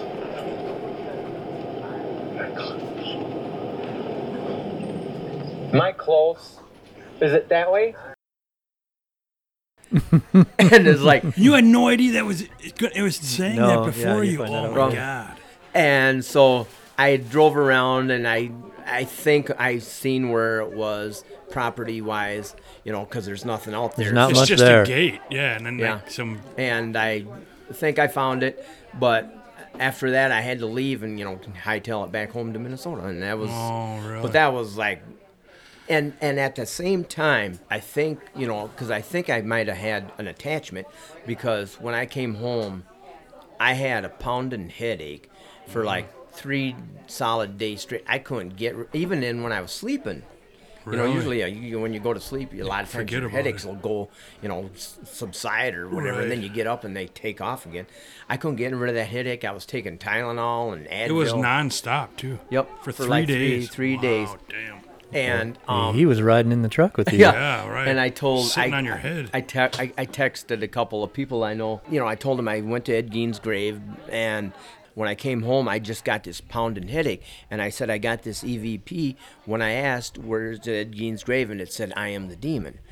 And I go, do you think that was Ed Gein or do you think that was a demon? And both of them said they think it was a demon that was trying to trick me and to be very careful. Yeah. And Who it knows took what me they're trying to do. 3.5 days about to get rid of this headache that I had. I was like, and that's the only time I've ever had anything where I felt like something came home with me. Right. Because when I get into the truck and whenever I leave all these different places that I go, I'm hearing, when I get there, I'm here in peace and I'm leaving in peace, and then when I get in my truck, I go, if there's anything in here, Please leave. please leave, stay here. You're not allowed to ride around with me. That's what you're supposed to say, right. And that's what I did. But so the headache just went away on its own, kind of, or More or less after like 3 days. wow, that's a long time. But I've never had, and I don't get migraines. I don't. You never had it before or since? Well, I've Not had for that headaches. long, No, right, I've but had, not- but not like pounding headaches where you just can't. You stand up and your head's just like. Right. Yeah, I've had self-induced headaches, but that's hangovers more than anything. Yeah. Did you go to the hardware store where he killed? I drove by there. Yeah. I didn't go in there. And You can't go in; it's closed. But you Okay. could like go in the parking lot or something. So it's like the town's trying to forget it. So I'm not going to drive into town and have, course. Somebody Right. in town because there's like probably relation from different victims Sure. or, They all know about it somehow. and unless it's they're Well, like young. they're tired of people coming in just It's to- what their town is known for, and Right, who and wants they to be want- known for that? I mean, they Like you want to. said, young people may have forgotten over, they don't Yeah. care, but everybody else, like, yeah, we have other things going on, so. Yeah. But that's my. No, that's awesome. What I wonder what would happen if you would have stayed at his property a little longer and just I sat don't there know. with a recorder. What time at night was it? I got there probably about, I'm saying 3 or 4 o'clock. And if you know where his grave is, because there's an indentation. Right. I've taken stuff from Civil War battlefields, rocks, and Right. different Sure. things. And, Yeah. Gettysburg. and everything Gettysburg, happened there, and right. like I'll ask here, or different places. I get a brick or something. Sure. But Stuff I nobody did cares not about. take anything from Ed Gein's. And you can see where the divot is. Like people are taking dirt. Yeah. You know, Right. you can see like a Right. little divot of We even dirt talked that about people are that. taking. We're like, we're Yeah, not taking anything. I that ain't never coming in took my anything. car. Right, we didn't want to leave. Well, just think of what. So something was there, right? I mean, something. I am the demon, and Yeah. they want you to go to Archer. They're trying to. Yeah, we you don't didn't know even what it's hear not. that. We didn't take so, anything. I can't imagine taking why. something from that? Hell Yeah, no. Right, you take it home with you. Like I you do said. have. Well, actually, I got 2 more stories. But Yeah, go ahead. I got Please. another one. 2 years ago, I went to the Midwestern Fair in Marshalltown, Iowa. There's the Riverside Cemetery in Marshalltown, Iowa. And there's the cursed chair there. There used to be 2. One's gone now, wherever it went. And nobody knows where they were, how they got there, or who placed them there, or what they were there for, or whatever. But the urban legend thing is, if you sit in this chair within like a year's time, you'll either have bad luck or be dead. This is at a cemetery. At the cemetery, So, like, it is Riverside Cemetery, is it a you said it's called. concrete chair or is it's a it cement. cement Made chair? out of cement. Gotcha. So it's and not somebody going- took the other Right, one. it's not going anywhere, and yet somebody took it. Somebody Maybe. must have took it or stole it, however it or came. it Wow, just okay. crumbled away, or Right. who put them there, or whatever. Yeah. So I went there, and there was a group of us that went there. We were all driving all over this graveyard trying to find this chair. Finally, Sure. they found it, yelled at me, came over. I said, I'm sitting in it. And I was wearing, Good for it. Not me. Yeah, right. Yeah. I was wearing my Conjuring House T-shirt that I had. And on the back, it says, I survived the night. I'm the only one that sat in this chair. Okay, Out everybody else of is all too these afraid. people that were Right. standing, Right. nobody else had the guts. I Right. said, I'll do it. I ain't scared of this thing. So I sit in this chair. So is this before or after you had attachment from Geen? This was after. This And is you after. still did it. You Right. still sat in the chair. Yeah. Okay. I sat in the chair, nothing happened or whatever. And I was like, I left. And 2 months later, I went deer hunting in Minnesota.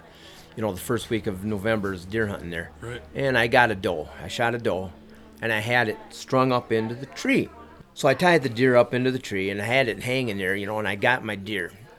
And after a few days or whatever, I'm going to, let it hang for a few days in the cold, and then I'm going to cut it up. So I get up there, and I done half the deer. I split it down the middle, took half the hide off, left half of it on, and got done with the deer, and had that all cut up Right, and it everything. takes a And I while, thought right. I was gonna do the other half the next morning day. because it was getting dark out. Right. And I had worked till we're supposed to work. It was a Saturday, and I was supposed to work till like 3:00, but it was slow, so they let everybody go at 10:30. So I thought, well, I was going to do the deer now. Finish it up, right? So I get home, and I was wearing thermal underwear, 2 sweatshirts, a hoodie. I had my other, like one of them, them flannel hoodie coats, Right. and then my hunter orange coat. So I had like probably that 6 You're inches. bundled up. Yeah. I'd like, because it was like 10 degrees outside. Right. 10, 15 degrees outside. It was cold. Right. I had finished the other half of the deer. And I wanted to make sure that other half was still secure because I had outside cats and I didn't want it to fall on the ground and raccoons or something Right. go in there and Anything, they're right. eating on it. Yeah. My cats are having a heyday eating the deer, So I decided I'm going to make sure that it's still tethered up real good up there. So I have one of those 16-foot ladders that you can click, and make into shapes. Oh, yeah. So I decided, okay, well, I'll just make sure it's up. So I laid half the ladder down on the ground, and then I had it going up like that. So it was like that high off the ground. It was just like this way, A-frame, right. A-frame, and then Yep. the other part was sticking out like that. Right. And then there was 2 rungs there. So I was only up about that high off the ground. I thought, I'm going to climb up onto this, stand on them 2 things, and because then I could reach the legs and make sure that the ropes were tied so this deer didn't slide down. Right. I get up there and I'm flipping the thing. The ladder starts wobbling. And I'm hanging onto a fillet knife that I had used to cut the hide and stuff. So the ladder, I lost my balance, and the ladder fell onto its side. I threw that knife. Yeah, good. I was hoping you were going to say that. I threw the knife. Well, the Well, ladder he's still came with down. us. He's not a ghost. I'm sure of it. Okay. The ladder came down, landed on its side, so it's sideways, on the ground. I came down right here and hit that, and I just heard a bone crack. Hitting the ladder. Hitting that ladder. And on the bottom of the ladder, the ladder is about that wide. Right. Well, on the bottom of the ladder had 2 extended pieces like that. So the ladder is, however wide the ladder is, like 18 inches or however wide plus that X. So it was like up that high. So I came down, crack, and I hit that Square thing. on. It sounded just like a dry stick out in the yard. And snap. Oh, I was rib? like, A rib? What? A rib. What, yeah. Usually when I'm outside or you're doing something outside, neighbors are out or watching you, or Right. nobody heard me Of scream. course, nobody's around now, yeah. So I'm laying on cockeyed on this ladder, halfway on the ladder. My body's up here, and I was in so much pain. This part I'm oblivious to how I did it. If I kicked off with my leg or pushed off with my arm, but then I fell again that distance from the ladder now to the ground, and I hit it. And that's when I felt like the lung collapsed or whatever. Like you pierced it or something. Oh, whatever. Yeah. And I rolled onto my back, and I'm just laying there. And I thought, I got to get up because my ass is getting cold. Right. Yeah, right. I got up, and finally, I ended up, make a long story short, that I went to the doctor, and I ended up breaking 4 ribs. Holy cow. Ribs 5, 6, 7, and 8. And here I sat. I'm like, was that coincidence that I sat in that chair? Or was Yeah. this something because I Right. sat in that because that's a cursed chair, You and said, I've yeah. never ever broke a bone in my life. I've never had major. I've never been in the hospital. I've never been anything. And you weren't even that high off the ground, and you did that much damage. And I broke 4 ribs. That is, yeah. 5, 6. I broke 5, 6, 7, and 8. And you didn't even stab yourself. It had Didn't even nothing to do stab with the it. knife. It It was was a freaking ladder. And if I would have fell, let's say I would have fell 2 feet back, it would have probably hit my neck, and I would have snapped my neck or something. Right. So how long after you sat in that chair did this happen? You said a couple months. I, A couple I- days? I went to Ed Gein's grave in September of that year, and November 20th, I think, is when I had that accident. So it was like 2 months later. The legend is that if you sit in that chair, you'll either be dead or bad Within luck a year. within a year. And it was. All right, so obviously Ed Gein is a extremely popular subject in true crime, not only with Wisconsin, but obviously nationwide. Gets a lot of investigations at the sites, at the graveyard, at his former property, at the former hardware store of where one of the murders took place. And obviously, we played the EVPs that he gave us. We weren't there, obviously. We can't vouch for the validity of them. But, this is what people say they get. You know, there's EVPs about Ed Gein. It's not the first time I've heard him refer to himself as a demon. And to his credit, to this guy's credit, he was there by himself. So, I mean, he's doing this research. He's finding these places. So he doesn't have a lot of cooks in the kitchen and people having, you know, possibly screwing up whatever he's doing and stuff. He's all by himself. So that's a lot of times that's the best way to do it. Right. Is when you're out somewhere and by some yourself. bravery to go along with it. Right. You know, we've seen a lot of the Ed Gein sites, but neither one of us went by ourselves. No. We were holding hands. And yeah, pretty much. When I started crying, Scott would hold me. It was touching. So kudos to him, and he's done a lot of investigating in his time. He all over crosses the country. Right. And by himself, so that's pretty really amazing. Cool stuff. So good on him.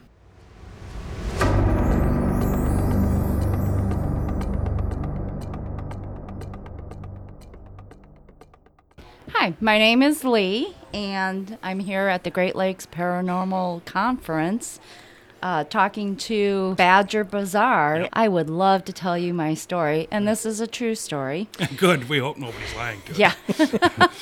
So, unfortunately, I lost my sister. I'm sorry.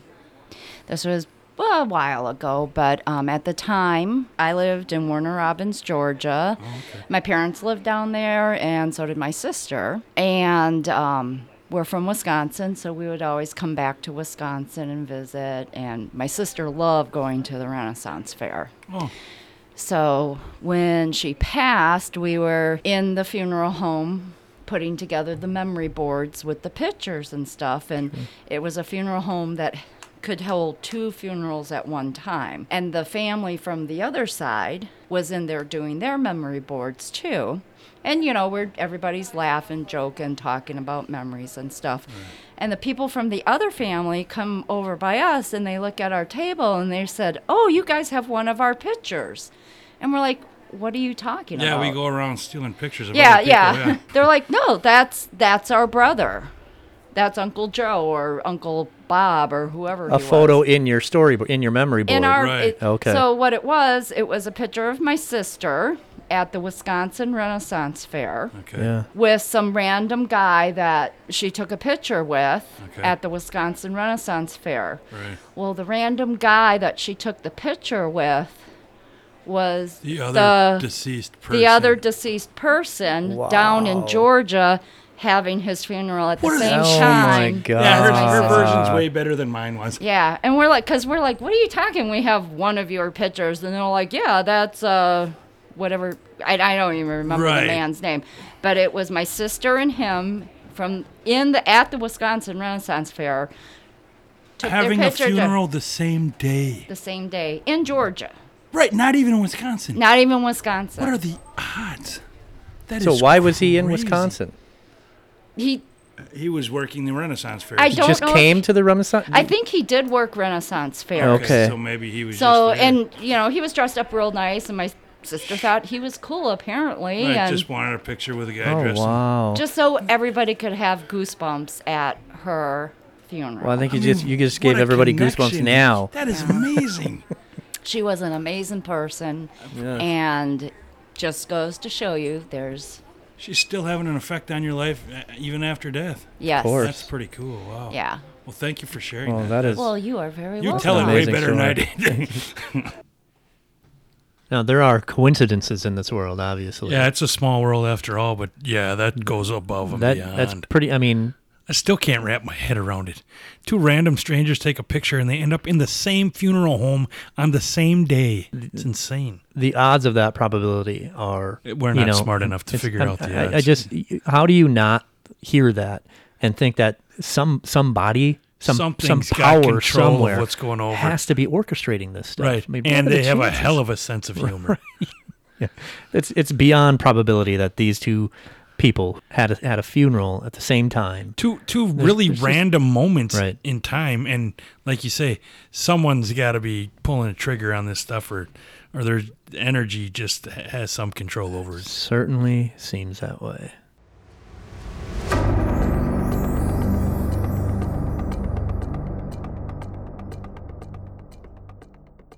All right, my name is Sherry Meyer. I am the co-owner of Reiki Magic, and I'm from Duluth, Minnesota. What do you sell specifically? So there's the witchy side and there's the positive energy side. So we have these things that are called organites. Okay. And organites are very similar to Himalayan salt lamps that bring positive energy into the room. And we have different shapes and sizes, but our biggest sellers are mugs. We have dice mugs that roll, and then we have medallion mugs in there, but those are also organites. So you could have positive drinking no matter what you drink. Yes. Yeah, sometimes drinking isn't positive. We might be talking about different drinking. I was always trying to say, try our mugs. Let me know how it goes. Let's see if you have a hangover, because maybe they cure hangovers. Right. But we don't know. We don't have enough scientific background. Will places on it. allow you to bring those along, like a Right. like a pub crawl Trying kind to of? prevent the hangover here. They'll be good in a bar fight. They're that heavy. Oh, that's There you go. Multiple purposes. yes. So now you have an interesting story yourself, though, specifically about where you live. So I always call it the ghost hotel, which is really not a ghost. It's not a hotel. It's actually my property. You live there, right? Yeah, I live there, and And you don't want other people to stay there, right? We can't right, check it's in. not a hotel. it's not a hotel. You can't check it. You're not you can welcome. check in. Oh, You But, can never leave. Wow. I do have guest rooms for family and friends okay. that come and That's stuff, cool. things Right, like that. right. People you want to show up. People that I want to show up. Right. We do share our property. It's good. But I've lived up there since 1998. So I've been up in Duluth area. I fell in love with it a long time. I've heard that's beautiful. And, I've been there. It's a beautiful area, yeah. Well, Lake Superior is my backyard. Right. So Oh, I that's live pretty awesome. along Very the nice. North Shore between Duluth and Two Harbors. And I also belong to this pagan group that was in Duluth. You get Really? to meet That's interesting. Yeah, so you get to, that's how you get to meet other people that are like-minded and stuff Right. that's like that. And that's how I met my But there's so friend Matt. much history behind that group, too, right? So, awesome. so Matt was out one night and said to me, you have ghosts here. I go, Just randomly said yes, that. I go, yeah, I know, because I see all the flashes and things that's going on. But he was the first one that told me that I had a portal. And I went, what? What do you mean I have a portal? You hadn't even thought of that yet then? Okay. No, because I wasn't really paying attention. Right. I wasn't. You're not going to see it if you're not looking for no, it. not right. going to see it. Not going to look Not for necessarily, it. Everything else. anyway, right. And I said, okay. And then my sister, probably about a month later, came back and said, you have a portal right here. It's in my living room. So you have your portal. It's right here. It's in your my living gosh. room? It's in my living room. Oh, I misunderstood that when you told us off mic. No, it's in my living room. Wow. So I thought it was in your backyard. So or did something, I. It's in right? my Okay. living room. No It's in my kidding. living room. Jeez. Right in front of my altar. All right. in the living Holy room. cow. So I've had different things happen. Like you lost a piano once or something? Okay, good. I'm glad. No. So- I scared the bejeebies out of my brother once. Okay, tell us. Well, because they make noises, right? So, there's noises that can come through. And so Sure. on my living room, I have a fireplace over here. And over by the fireplace, we heard this knocking on the wall. I'm like, it's just the house settling. Well, then they come around, and we have two big bay windows, or two big windows that look out to the lake. We were knocking between those two windows. And then we come around, and we have the sliding glass door with a patio that's there. Literally, we both heard somebody walk up onto the patio. And my brother's 6'3" and much stronger than I am. But he's going to scare anything away that Yeah, shouldn't be there. he sat frozen on the couch. I got up, opened the curtain, ready to start screaming at somebody who was on my deck, and there was nobody there. And he was frozen in fear. He was, and Well, you don't see that every day or hear and that so every day. I went, okay, who's here? What's going on? It turned out to be my dad and my grandfather, and they were there for messages for my brother. They communicated with you. Mm-hmm. Oh, that's cool. Yeah, so we did that. Because your brother was there, they showed Yeah, up. Oh, that's yeah, awesome. that's why. Because my Nice brother little was there. reunion. He was there, and he needed help and stuff like that. So they had messages for him. So, yeah. so when That's you say there's a portal, what exactly, for the masses, do you mean by that? So it's a doorway. Right. It's a doorway for spirits to come through. It's Like a doorway to pass through. interdimensional? Mm-hmm. That's And amazing. so, and how it's been explained to me, the portal that I have, because my house is so well protected, with witches' balls and bosoms over the door and Sage and all sage that stuff. and all that sort of stuff. This door is there, and I think it's been there for a long time, but it's for those souls that don't know that they're dead. They have no idea that they're dead. And So they're trying to transition from this life to they're trying to the other transition side. if that's what they want to do, but they don't know that they're dead. Okay. It's along the lines of Beetlejuice. I know that sounds campy to say that, but right. a lot of those, they didn't know where they didn't were. know dead, right? Yeah. And then they didn't see their reflection in the mirror and stuff like that. Right. So they don't know that they're dead. Right. And then a friend of mine who's very, very psychic also came up, and she said she had gotten up in the middle of the night, and there was all of these people in my hallway, and they're just all staring like over to where my office is. And she said, and so she made a noise, and they all turned and looked at her. I just got the willies. They all turned and looked at her and they go, you can see us. We need to talk to you. And so a group of them. A group of them. It's a little intimidating. Little intimidating. So she said, we need to have a house cleansing, blah, blah, blah. And I said, no, I'll take care of it. It'll be fine. You didn't maybe want to get rid of them? No, I think it's my job to help take care of them. Right. And I'm not always there. So I have a sacred space that's over in my office. That's where I do a lot of my spiritual work and things like that. So I went over there, and I said, okay, who's here? So this guy comes forward. I said, hey, what's your name? At first he tells me it's Robert. I said, okay, Robert. And he goes, he's kind of confused. I don't know, remember the exact conversation, but he's confused. And I said, you know you're dead, right? He goes, what do you mean I'm dead? And I go, he didn't even know. He didn't know. I mean, said, not even thought of it. Didn't even thought about it. And I said, that's crazy. And then he goes, oh. And he goes, well, my real name's Daryl. Whoa. And I went, okay. I said, so you're lying to me. Yeah. I said, so Daryl. And I said, Daryl, what? I don't understand what you were doing. So what I picked up from one was he was a thief. Oh. And so, but he wasn't that big, massive jewel thief type thing. He was well off. Petty. He was a little, but he went into people's homes and stole little things. Just keepsakes or souvenirs. Yes, keepsakes, souvenirs, that sort of thing. Never in his wildest dreams would he thought that he would have been shot by an owner of the house. Sure. And that's how he died. Yeah. So he didn't know he was dead. So when you... That's weird. Are you seeing him? Like, how are you seeing him? I don't see them physically. Okay. I see them mentally in my head. Yeah. I've only seen one ghost physically that scared the bejeebies out of me, and I'll explain that one later.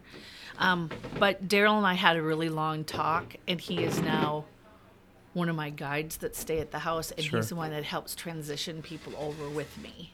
So he chose to stay because he could have chosen to leave, right? He chose to stay, and he chose to help people transition. Truthfully, I just found out, not with another name or alias. Not truthfully. Right. So I always tell him, you're not Robert.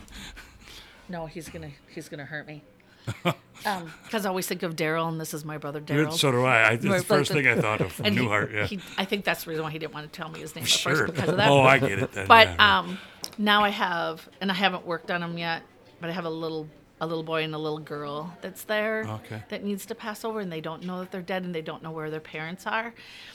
And when I was sitting down and thinking about it and stuff, Daryl can't help them because they're afraid of him. He's a stranger. Why would they go to a stranger? Especially as a man, a stranger grown man. danger. Right? Yeah. So when I get home, I have some work to do. So, really? So how long, I guess, in our time, because time's probably not the same for them as it is for us, was Daryl dead and he didn't know it? Did he tell you that? Do you know that? It's I probably, don't know that. Time's not a thing, right? No, time's man-made, right? Right. Yes. Right, That's why. No, I don't know. Yeah. I would, but what I want to say. So how I age people is by their clothes, because I can kind of see their clothes. Right. Okay. And so I would have to say he was from an era like 70s, 80s. Okay. Yeah. Is from that time. Yeah. So not that long ago. So would you say the majority of these people are people who have passed suddenly? People who haven't been sick for a long time, right? Because these are not people who have been sick for a long time. Yeah. These are people that probably younger people. That's why they don't know they're dead. They don't know that they're dead, or they because it was a sudden death. It was suddenly and things like that, which is kind of funny because we all have soul contracts and but because of our free will and things like that, so things happen. Things happen in a different timeline. So no, I don't think they really realize that they're dead. We also had She was so cute.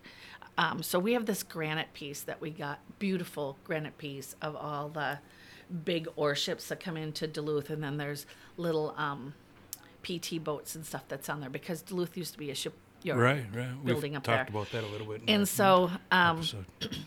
my friend Matt was spending the night over there, and he had his dogs in our garage.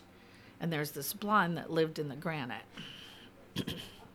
And she used to come out and turn the crate around. So in the morning, the crate would be like this. At night, in the morning, the crate would be turned this way. Every morning. Yeah, she was kind of mean.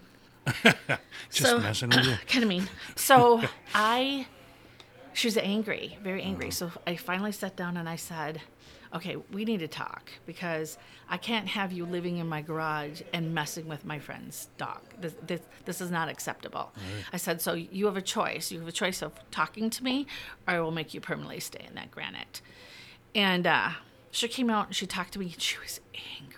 She understood that you had that capability. Yeah, so she was so angry, but she was so young and she was so beautiful. I know some people like that now. And so the boat that we have a picture of, because those boats could have passengers on them, she went down with that boat. Oh. She was only like 20.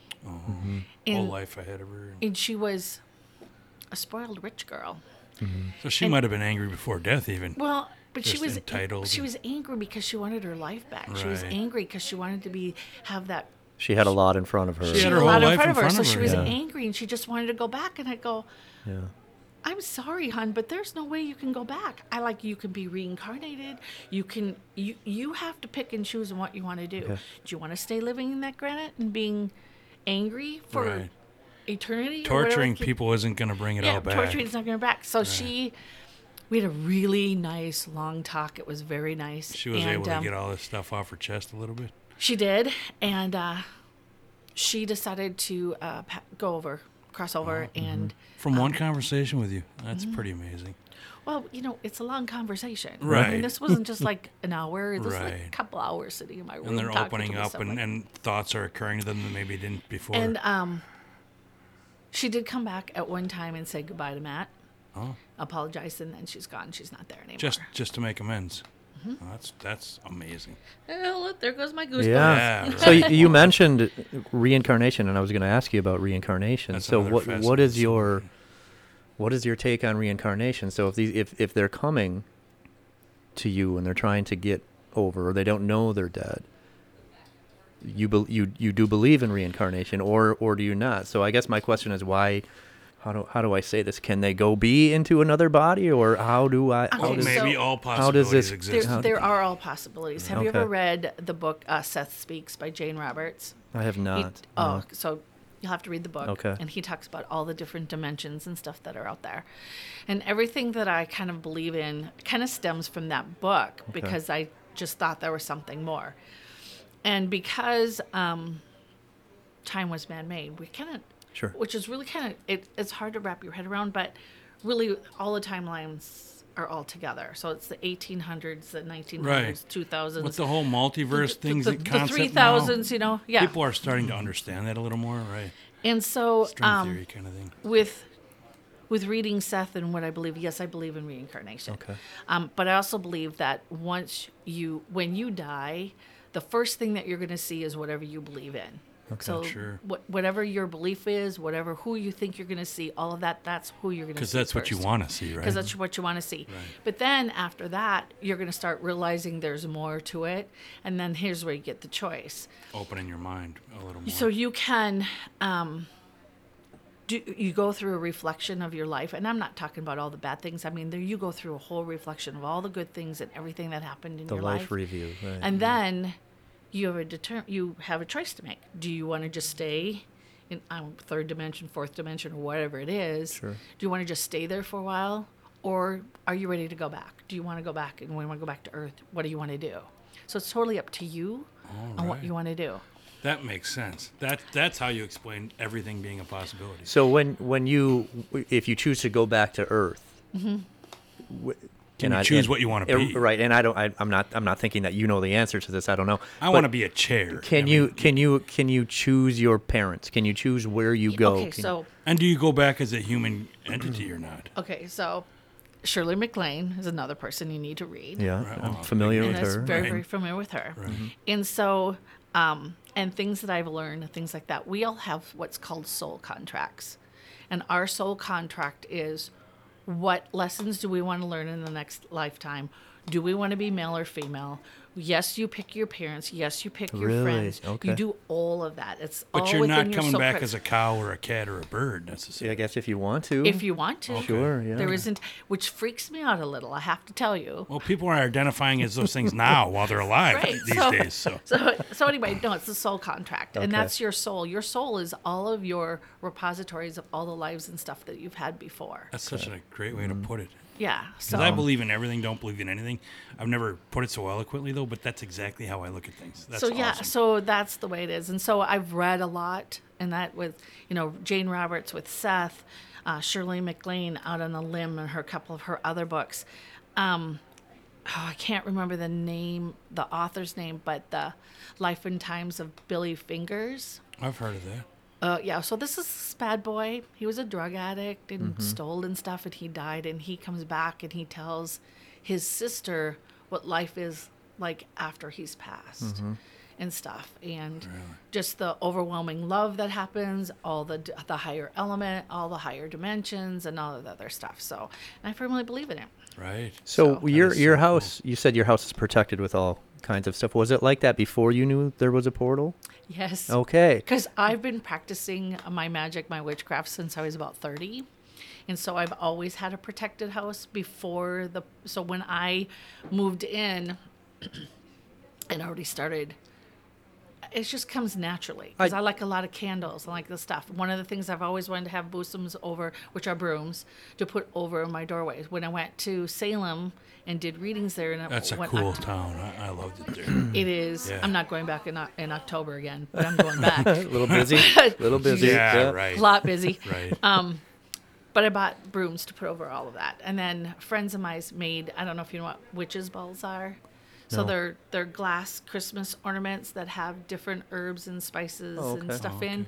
And they're for like protection, remove negativity, health and welfare, that sort of stuff. And so I have them all over in the house. Like, And you had all that So- before you even felt the presence on the property. So I which, had that before I really knew that I had a portal. so I guess my question then would be, did somebody choose you?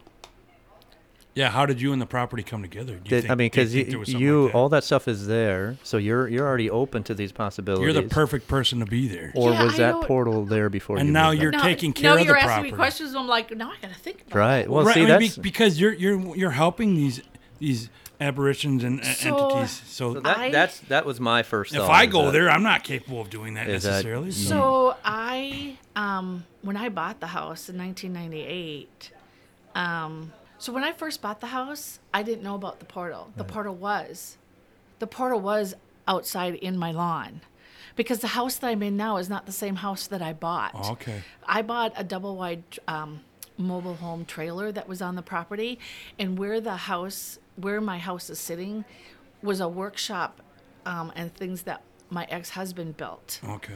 And so I had no idea there was even a portal because it was outside. And now when you're talking about it, I'm like, wait a minute, it was outside. Right. And so Because you mentioned that yesterday. because we built the shop over the top of it, and then my Now it's in the middle. my of new it. husband and I revamped that 2-car garage and shop into our single So- living home.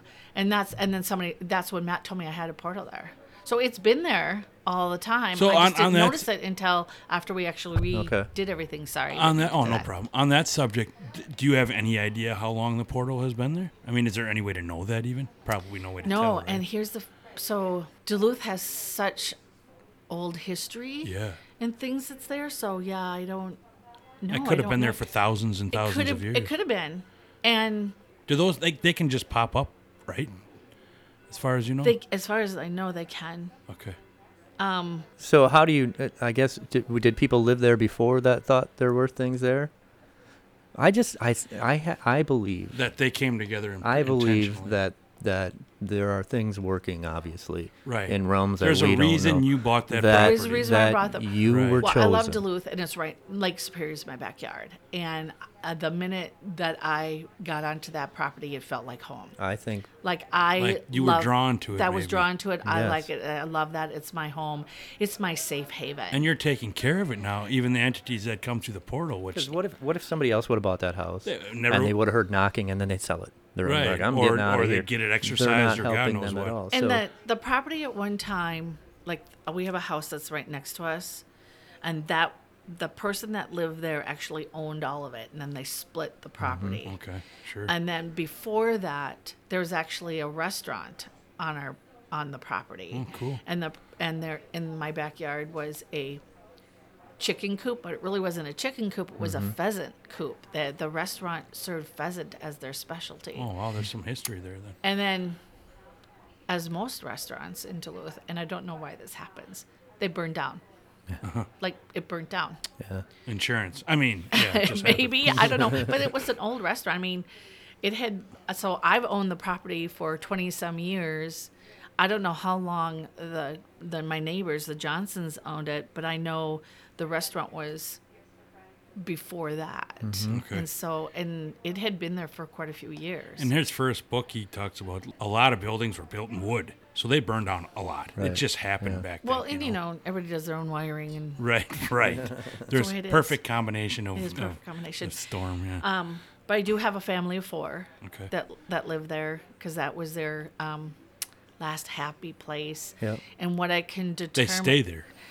Yeah, because That's their happy times in their lives. they're happy times. He was part of the architects and stuff that was expanding Duluth out, because when Duluth was right there, but when Right. you try to go up to the North Shore and you went to go up to like Split Rock, there's no roads. Like when they did all the lumber and stuff like that, all the lumber came down the lake. They took down the river, lake, yeah, and so yeah. he was part of the team that was expanding Duluth and putting the roads and stuff in. Awesome. And so, and because he had access, they drove up and had a picnic on our property. And then on the way home, their car flipped and they all drowned. So now you say they stay there. They know they're gone and they choose to stay there? Yeah, they know that they're gone. They choose to stay there. They love campfires. They're always around when we're out having campfires.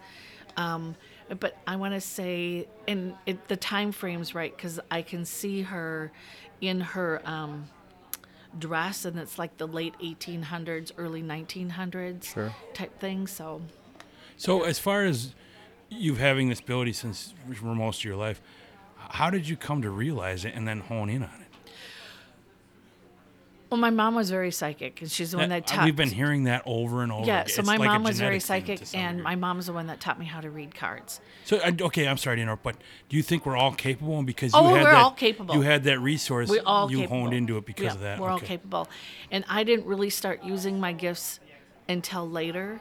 And it's just been Oh, the yeah, you last said 30, 3 I'm sorry. years or so Right. that I've started really working with the mediumship and the psychic abilities. And I didn't really realize how psychic I was until I had to go through a class to figure out that I was really super psychic, Wow, but yeah. I was. Who just and knows then, that? And then, you know, when I talk about the class and then I talk about things and then I go, well, this happened, and I'm like, well, that happened way before I even took the class. So I realized I've been It's doing- always been It's there. always been there. I just didn't hone on into it until I was saying, it's time. I have to do it. And So it never even occurred to you that you were brought to this property, though, like that you guys were faithfully supposed to be together. it never even occurred to me. Hey! That's pretty cool. Sometimes we have thoughts that are. Well, original.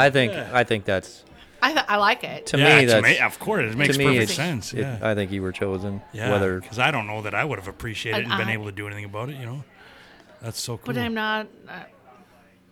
I used to get kind of spooked when I used to see the shadows going by, and I don't anymore. You But- understand what they are more. But I understand what they are now, and if there's people walking by, that means they're trying to get my attention. Yeah. So that means I need to Yeah. talk to them. That's so cool that you come together But with it. the only one that I actually physically saw, and I call him the bald guy and his dog. So I was in my bedroom, and my husband's bald. So, Huh. and so I opened my eyes, and here's this bald guy at the end of the bed walking. I mean, physically see him walking onto my side of He the bed. looks like a three-dimensional being. Yeah, a three-dimensional being. The first time I've ever had that happen to me. Okay. And I'm kind of groggy, because you're kind of that half awake, I half suck asleep at things. mornings. I understand completely. And this is the middle of the night. Okay. And I'm thinking to myself, why is my husband getting up and walking around? And then I realized he can't get up and walk around because he's just had surgery done on his ankle. And he's immobile for the next 6 weeks. That quickly you realize it couldn't have been him. It wasn't him. And I went, oh, God. who's here? Why are you here? What's going on? And why are you in my room? This Why is are you in supposed my to be bedroom? Yeah, Right. this is supposed to be off limits. Right. So I kept seeing him, and I kept seeing this dog with him all along and everything else. And I may start crying. And I'm so, an emotional person. It's fine. So, He's seen me do it on our podcast. so this was like in January timeframe. In March timeframe, we had to take our dog down to emergency vet visit because we thought that he had a bowel obstruction and that we need to get it taken care of and everything else. So it turned out he had cancer, and we had to put him down. He's been through something like that a little bit. Oh my God! And I love that. That Back dog in was mine. May, I love that yeah. dog, and They're part of the family. was part of the family. But here's the deal: we got him from the Houston floods. Oh. And so he was a rescue from Texas. And he was very well groomed and he was very well trained. And he had been in the facility for, my spirit guides are telling me, was telling, we were thinking, like, why? Like, he was such a sweet boy. He was such a sweet boy. And we're thinking, why wouldn't an owner try to find his dog? Right, especially such a good dog. It was such a good dog when we realized They're gone. the owner didn't make it. Right. The owner didn't make it out of the flood. And neither did his sibling. And that's who was in the house. That was his owner and his sibling came to collect him. Right. The goosebumps are transferring Yeah, to man. other people. Yeah. Like when I got tears in my eyes. You said you were going to cry. You're I making me know. cry. I made it through, but normally it was like when Wow. I bawled so much for Yeah, you're that making me dog do it. and stuff. I mean, he was my dog, and he just was so sweet and everything else. And then when I realized that's who it was, then I cried for weeks later. So It I was going really- to say it's closure, but maybe it opened up stuff that you hadn't fully dealt with, maybe? yeah, Or and something? So stuff it is like closure, that. But I guess. it's comforting to know Right. that. So do they stay there? Or did he? Did No, they're he, gone. Okay. They're gone. I think he came to collect him. So the and closure then did to- happen. Mhm. Or maybe that's just to amazing. make sure he was okay. Right. Well, stuff that's like what I that, mean but by yeah, closure. but Yeah, yeah. to finish the story. Yeah. It was Right. like, oh, Oh wow. he got his doggy back. Right. Yeah, that's cool. Well, thank you for sharing this. Yeah, I can talk to you. I could talk to you for weeks. You're such a sweet woman too, and oh quite a man, story. All right, we got to stop though. Okay. Well, My makeup is running. thank you. So we just had an episode a few episodes ago. I keep going back to things that we've talked about because there's a reason that we talk about a lot of this stuff. Is Burlington being a vortex / portal, kind of the same thing of Burlington, Wisconsin, where a lot of people think that's a vortex where a lot of different spirit worlds can come through. That's the Kiddo Moraine episode, right? Right. So, it's kind of like a wormhole. Sedona, Arizona is another place that a lot of people, because of the energy heard there, that, it just yeah. feels different, and so this is not that unusual. It's not unheard of that people believe that a certain place, and obviously with her, she thinks it's her house. Well, even like the Bermuda Triangle is considered a big one. There's a lot of them all over the world, supposedly. Yeah. I mean, she was believable when we talked to her. No question yeah. about it. She believed it 100%, and I believe her. Yeah, I mean, she seems like a credible source no anyway. question about it. And so, and all of these stories, the people are so enthusiastic when they're telling it. They're not, you just don't get the feeling they're just trying to get attention or reel people in. The reason they are interested in hunting the paranormal and finding out more about it is because of these experiences. That's what drew them in the first place in a lot of cases. And this one was so dramatic. It's whether you believe their stories or not, they make them believable, so they're interesting to hear. They reel you in. And I believe the majority of, not all of these people and their stories. And it's just interesting, and it's fascinating to hear these people have these experiences and how vivid they remember them many years later even. 83%, I just saw the stat, 83% of Americans believe that they have experienced something paranormal in their homes. Wow. 83%, that's almost everybody. Where they live, yeah. In their homes, not even talking about what's happened after that or outside of that. Right. So why a lot of this stuff is still thought of as a taboo, I don't really understand, since almost everybody believes this stuff. Well, it's because people are judgmental, but I think we're finally breaking through those gates and realizing it. I hope so. And one of the reasons we wanted to do this at a paranormal conference is because this is where people were gonna be okay telling this, accepting of each other. Of course, yeah. And that's the feeling. That's why, and we've already talked about this a little bit, so I won't go too far. But that's why I enjoyed that so much. Everybody was so open-minded and friendly and non-judgmental. Which, where do you get that anymore? And even like with extraterrestrial experiences and stuff, I think we're finally starting to open our eyes and maybe be smart enough and evolved enough to understand that these things are definitely real. Especially with all the experiences, with so many people, as stupid as human beings can be, with so many people having recanted so many stories, there's got to be some legitimacy to them. It just has to be. 83% of Americans aren't lying. In their house. Much less anywhere else they go. So just keep an open mind. Open your ears, open your eyes, and keep an open mind. And what this world can offer, I don't think we have any clue. Amen, brother.